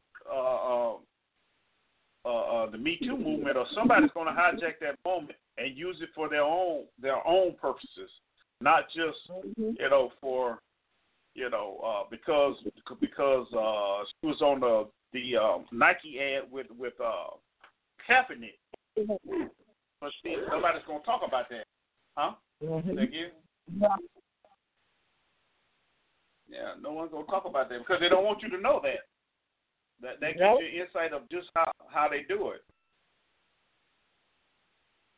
You know, they're going to say, well, she lost her temper, and that would cause her to lose. No, she broke the law, the rules. First, now let's talk about this thing. First, you know, not to mention that Serena did come out and say, you know, she's one of the most pissed athletes on the tennis circuit. You know, every time you turn around, she said she got the piss in the bottle. You know, being tested for drugs. Not to mention, back when her and Venus first came out, they were always the object of attention, unwanted attention, when they walked through the locker rooms and what have you. You know, when they were wearing the beads and what have you. When they came out with their own designer clothes and stuff. Now all of a sudden the French Open, they want to ban her cat suit. Why? But this little white girl, German French girl, wore something similar, but they didn't ban that. So if you take a look at what's, and we often say it, you know, sometimes you have to get out of what's going on here in the United States and look at what's going on in the world, especially when you talk about internationally, when it comes to sports and things. You'll see a lot that's really going on that tells you the state of relations, not only in the United States, but in the world when it comes to people of color. People of color. You know, I'm so proud that Serena, you know, actually told the crowd to stop booing that girl because it wasn't fair. Serena knew it wasn't about that. It was about something totally different. You know. Yes, this was the U.S. Open final. And no, they don't want Serena to hold all the records. You know, because basically she's steamrolling through them people. But you can't let her do all that, especially after she's showing up. She's showing up on she's showing up on dang on as with Colin Kaepernick. You know, because his name is he's a bad name right now. He's a bad name right now. But it is what it is. Go on and say what you're gonna say to P. I hear you. Yeah, I was out of the area, so I had to go outside. But you are exactly right.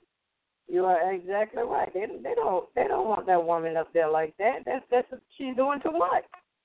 So they got to find a way to stop her. First it was the outfit, you know. Then it was because, you know, the one lady changed her top on the court, and they told her, hey, your shirt on wrong, hey. And then they found her for you know, turn it down. I mean, come on now. Mm-hmm. Come on now.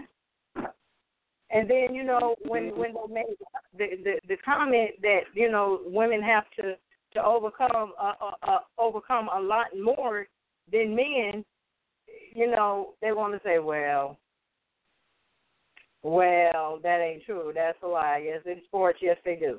Yes, they do. Yes, they do. And they don't like, let's be honest, they don't like when you stand up. And then they gave this girl a $17,000 fine. Come on.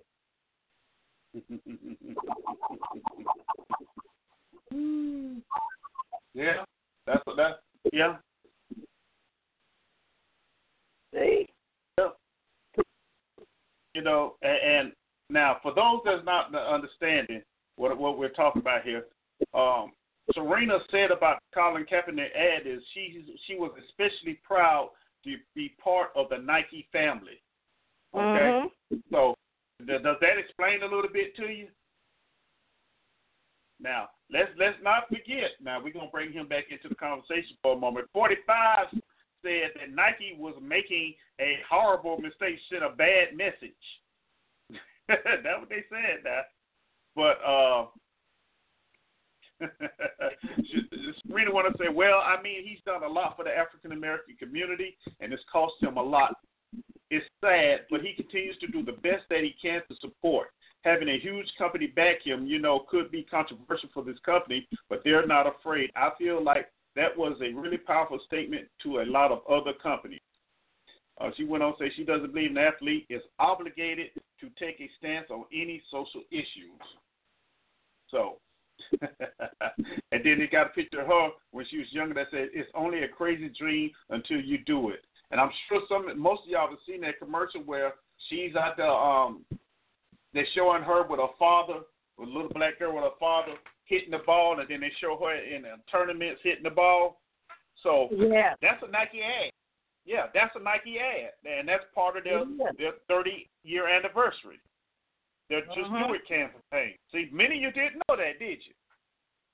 So if you take that and you see what happened Saturday, it explains it all. It explains it all. Exactly.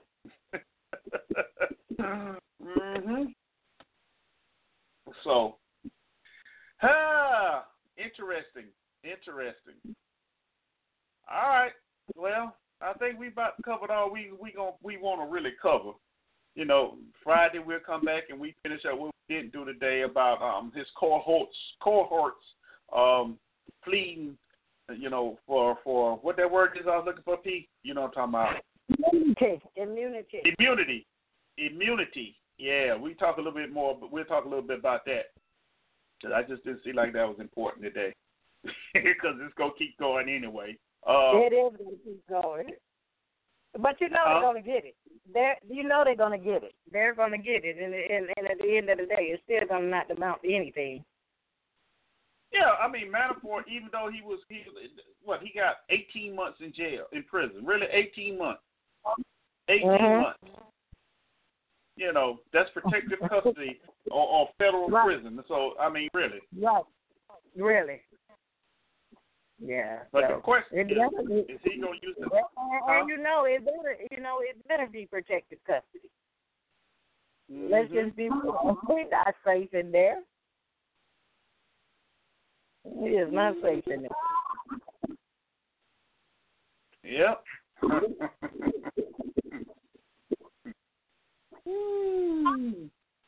Oh, wow. Probably be like the Martha Stewart thing.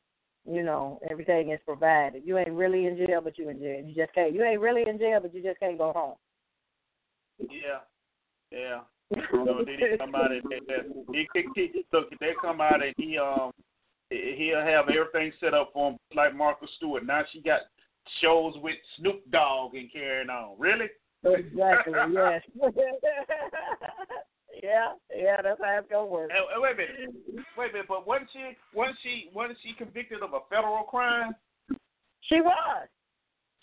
So that makes her a felon, right? That makes her a felon. Yeah, insider trading. That's what it was. Yeah. But she come back and get a television job and start. Okay, all right. But she a felon, right? Okay. That goes to show more about it. But anyway. I wonder if she can vote. I wonder if she can vote right now. Good question. Depends on what state she live in. Well, yeah, that's true. You know, what state she claims as home? Yeah. Well, interesting, huh? Yeah, just move the one you can. Yeah. Well, at least for the elections, right? Yeah. At least for the elections. All right, P. So give us one of them inspiration poems of yours before we get up out of here. Well, actually, I don't have one. Oh, she don't have one today. Oh, okay. All right. Well, no problem. I got some. I really don't. But I'll make it up on Friday. I had a busy week. Trying to get things together, and I actually just woke up before the show came on. I was kind of like in a coma, you know.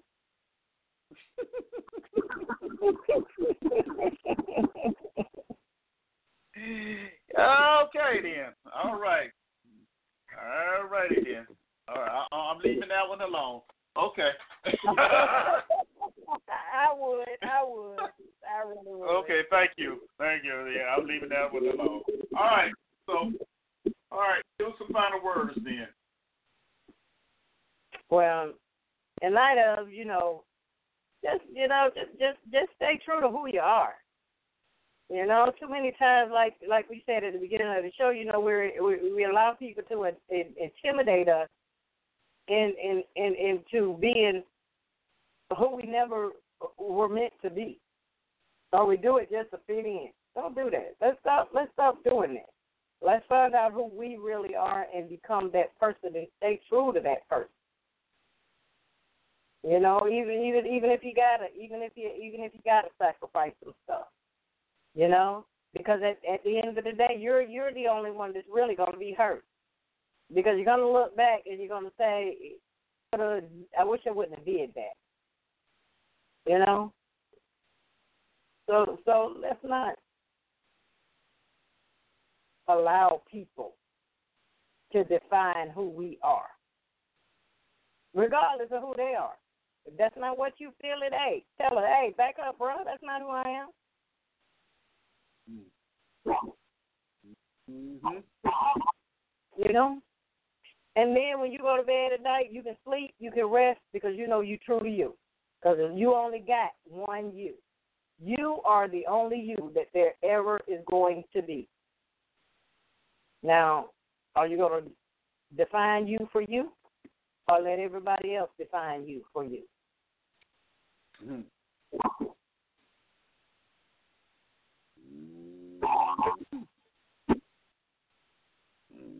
Okay.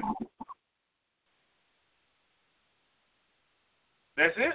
That's all you got? All right. Well, thank you, ma'am, once again, as always.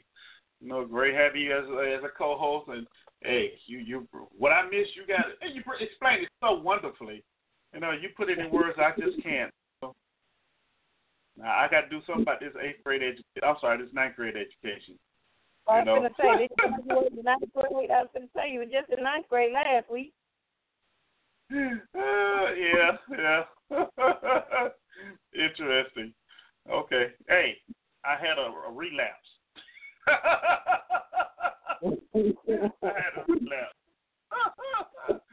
All right. Thank you, ma'am. All right. So before we get out of here, I got another clip I'm gonna play for y'all with this minister talking on here. There's one P. Ross sent me, and I think y'all should hear this because, oh boy, he was going off. It's only like 3 minutes, but he said a whole lot in 3 minutes. Wow. I'm looking at some headlines that Omarosa releases tape of Sanders agreeing with Trump's lies. Well, I mean, at this point, that's not even surprising anymore. We already know a lot of this stuff coming out is not the truth. And the more they try and do damage control, it's like the more they get themselves in trouble. But on a serious tip, because that's not really serious anymore, because we know, they full of crap. Anyway, those in the Carolinas and further East Coast, need y'all to be careful up there because we know there's a storm, Florence, out on the coast. Right now, apparently it's been upgraded to Category 4 hurricane. You know, and that's some strong wind right there. Very strong wind. Strong storm itself. You know, right now, it looks like it's supposed to hit around Thursday at 2 p.m. sometime. Nobody really knows for sure. But, hey, if you haven't prepared yourself, start preparing. If you need to get up out of there, get up out of there. You know, go visit family in other states that's not on the East Coast. You know, call them and start, you know, getting there. If you got family out there and they call you, don't be talking about, no, I ain't got no room. Open up your house and let them in, all right? Because you want them to do it if it was you. All right? Hey, that's all right. You can go and get some air mattresses or what have you. Or as the old folks say, make up some pallets on the floor. Y'all know what that is. All right? So, anyway, just want to let y'all know that. Other than that, we're going to get up out of here. As I said, I got a clip I'm going to play. There's a little snippet about this minister. And he's talking about, like everybody else, 45. And he was going off because he just was going off. But the interesting part about this whole thing was the vice president was in attendance when he was saying all this, which really made it quite ironic, to say the least. I'm trying to find out the name, but I can't find it right now. So if you shoot me an email at ericletstalk@gmail.com, I'll give you the information. Make sure to check out the website. It will be updated sometime this week with the date of the next show, which is Friday, at www.ericletstalk.com, okay? And if you got anything you want to talk to us about, you can shoot us an email, or you can leave it on the contact form right there on the website, and we'll get back with you.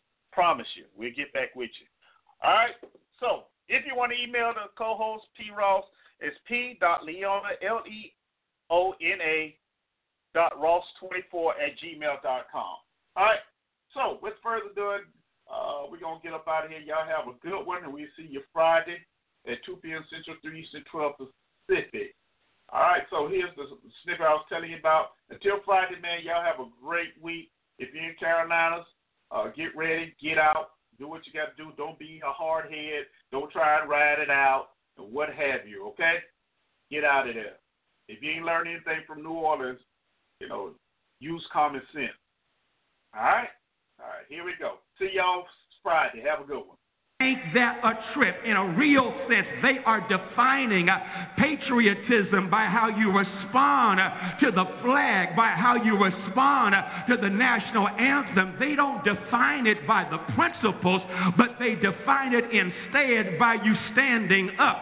Ain't that empty and shallow, just like the person in the White House?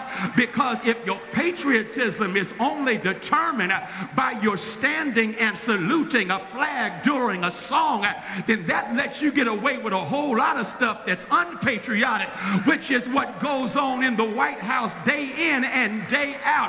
Isn't that a trip? I guess y'all not getting it. I'll push it a little bit further. Does it not blow your mind that poetically and providentially, the same day the NFL made that plantation policy, that a video was released of Sterling Brown in Milwaukee, Wisconsin, that was so evil that the police and the mayor had to apologize before it was released. Now, you ain't heard 46-1 say a word about that, but he does have a word of pardon for Jack Johnson, who was victimized by the criminal justice system. Oh, I see. It's easier to get with justice for someone who's been dead for 100 years as opposed to fighting for justice for black bodies that are alive right now, because you've spent so much time lying about what Colin Kaepernick was protesting. Kaepernick was not disrespecting the flag. He was protesting the fact that this nation does not live up to the true meaning of what the flag represents, and that's liberty and justice for all. Save your pardon. Save your pardon. You didn't give a pardon to the Central Park 5, the Central Park 5, Google them since y'all evidently don't know them. The Central Park 5 young black brothers who were sentenced to prison for rape that they did not commit. And Donald J. Trump, 46-1, had the audacity to take out a full-page ad in the New York Times and call for the death penalty for them. And he never has apologized. And even when they were set free by DNA evidence and someone else admitted what they had done, he still did not come back and apologize, because a dead black person is easier to give justice to than live black body. That's hypocritical and unpatriotic. Oh, say, can you say?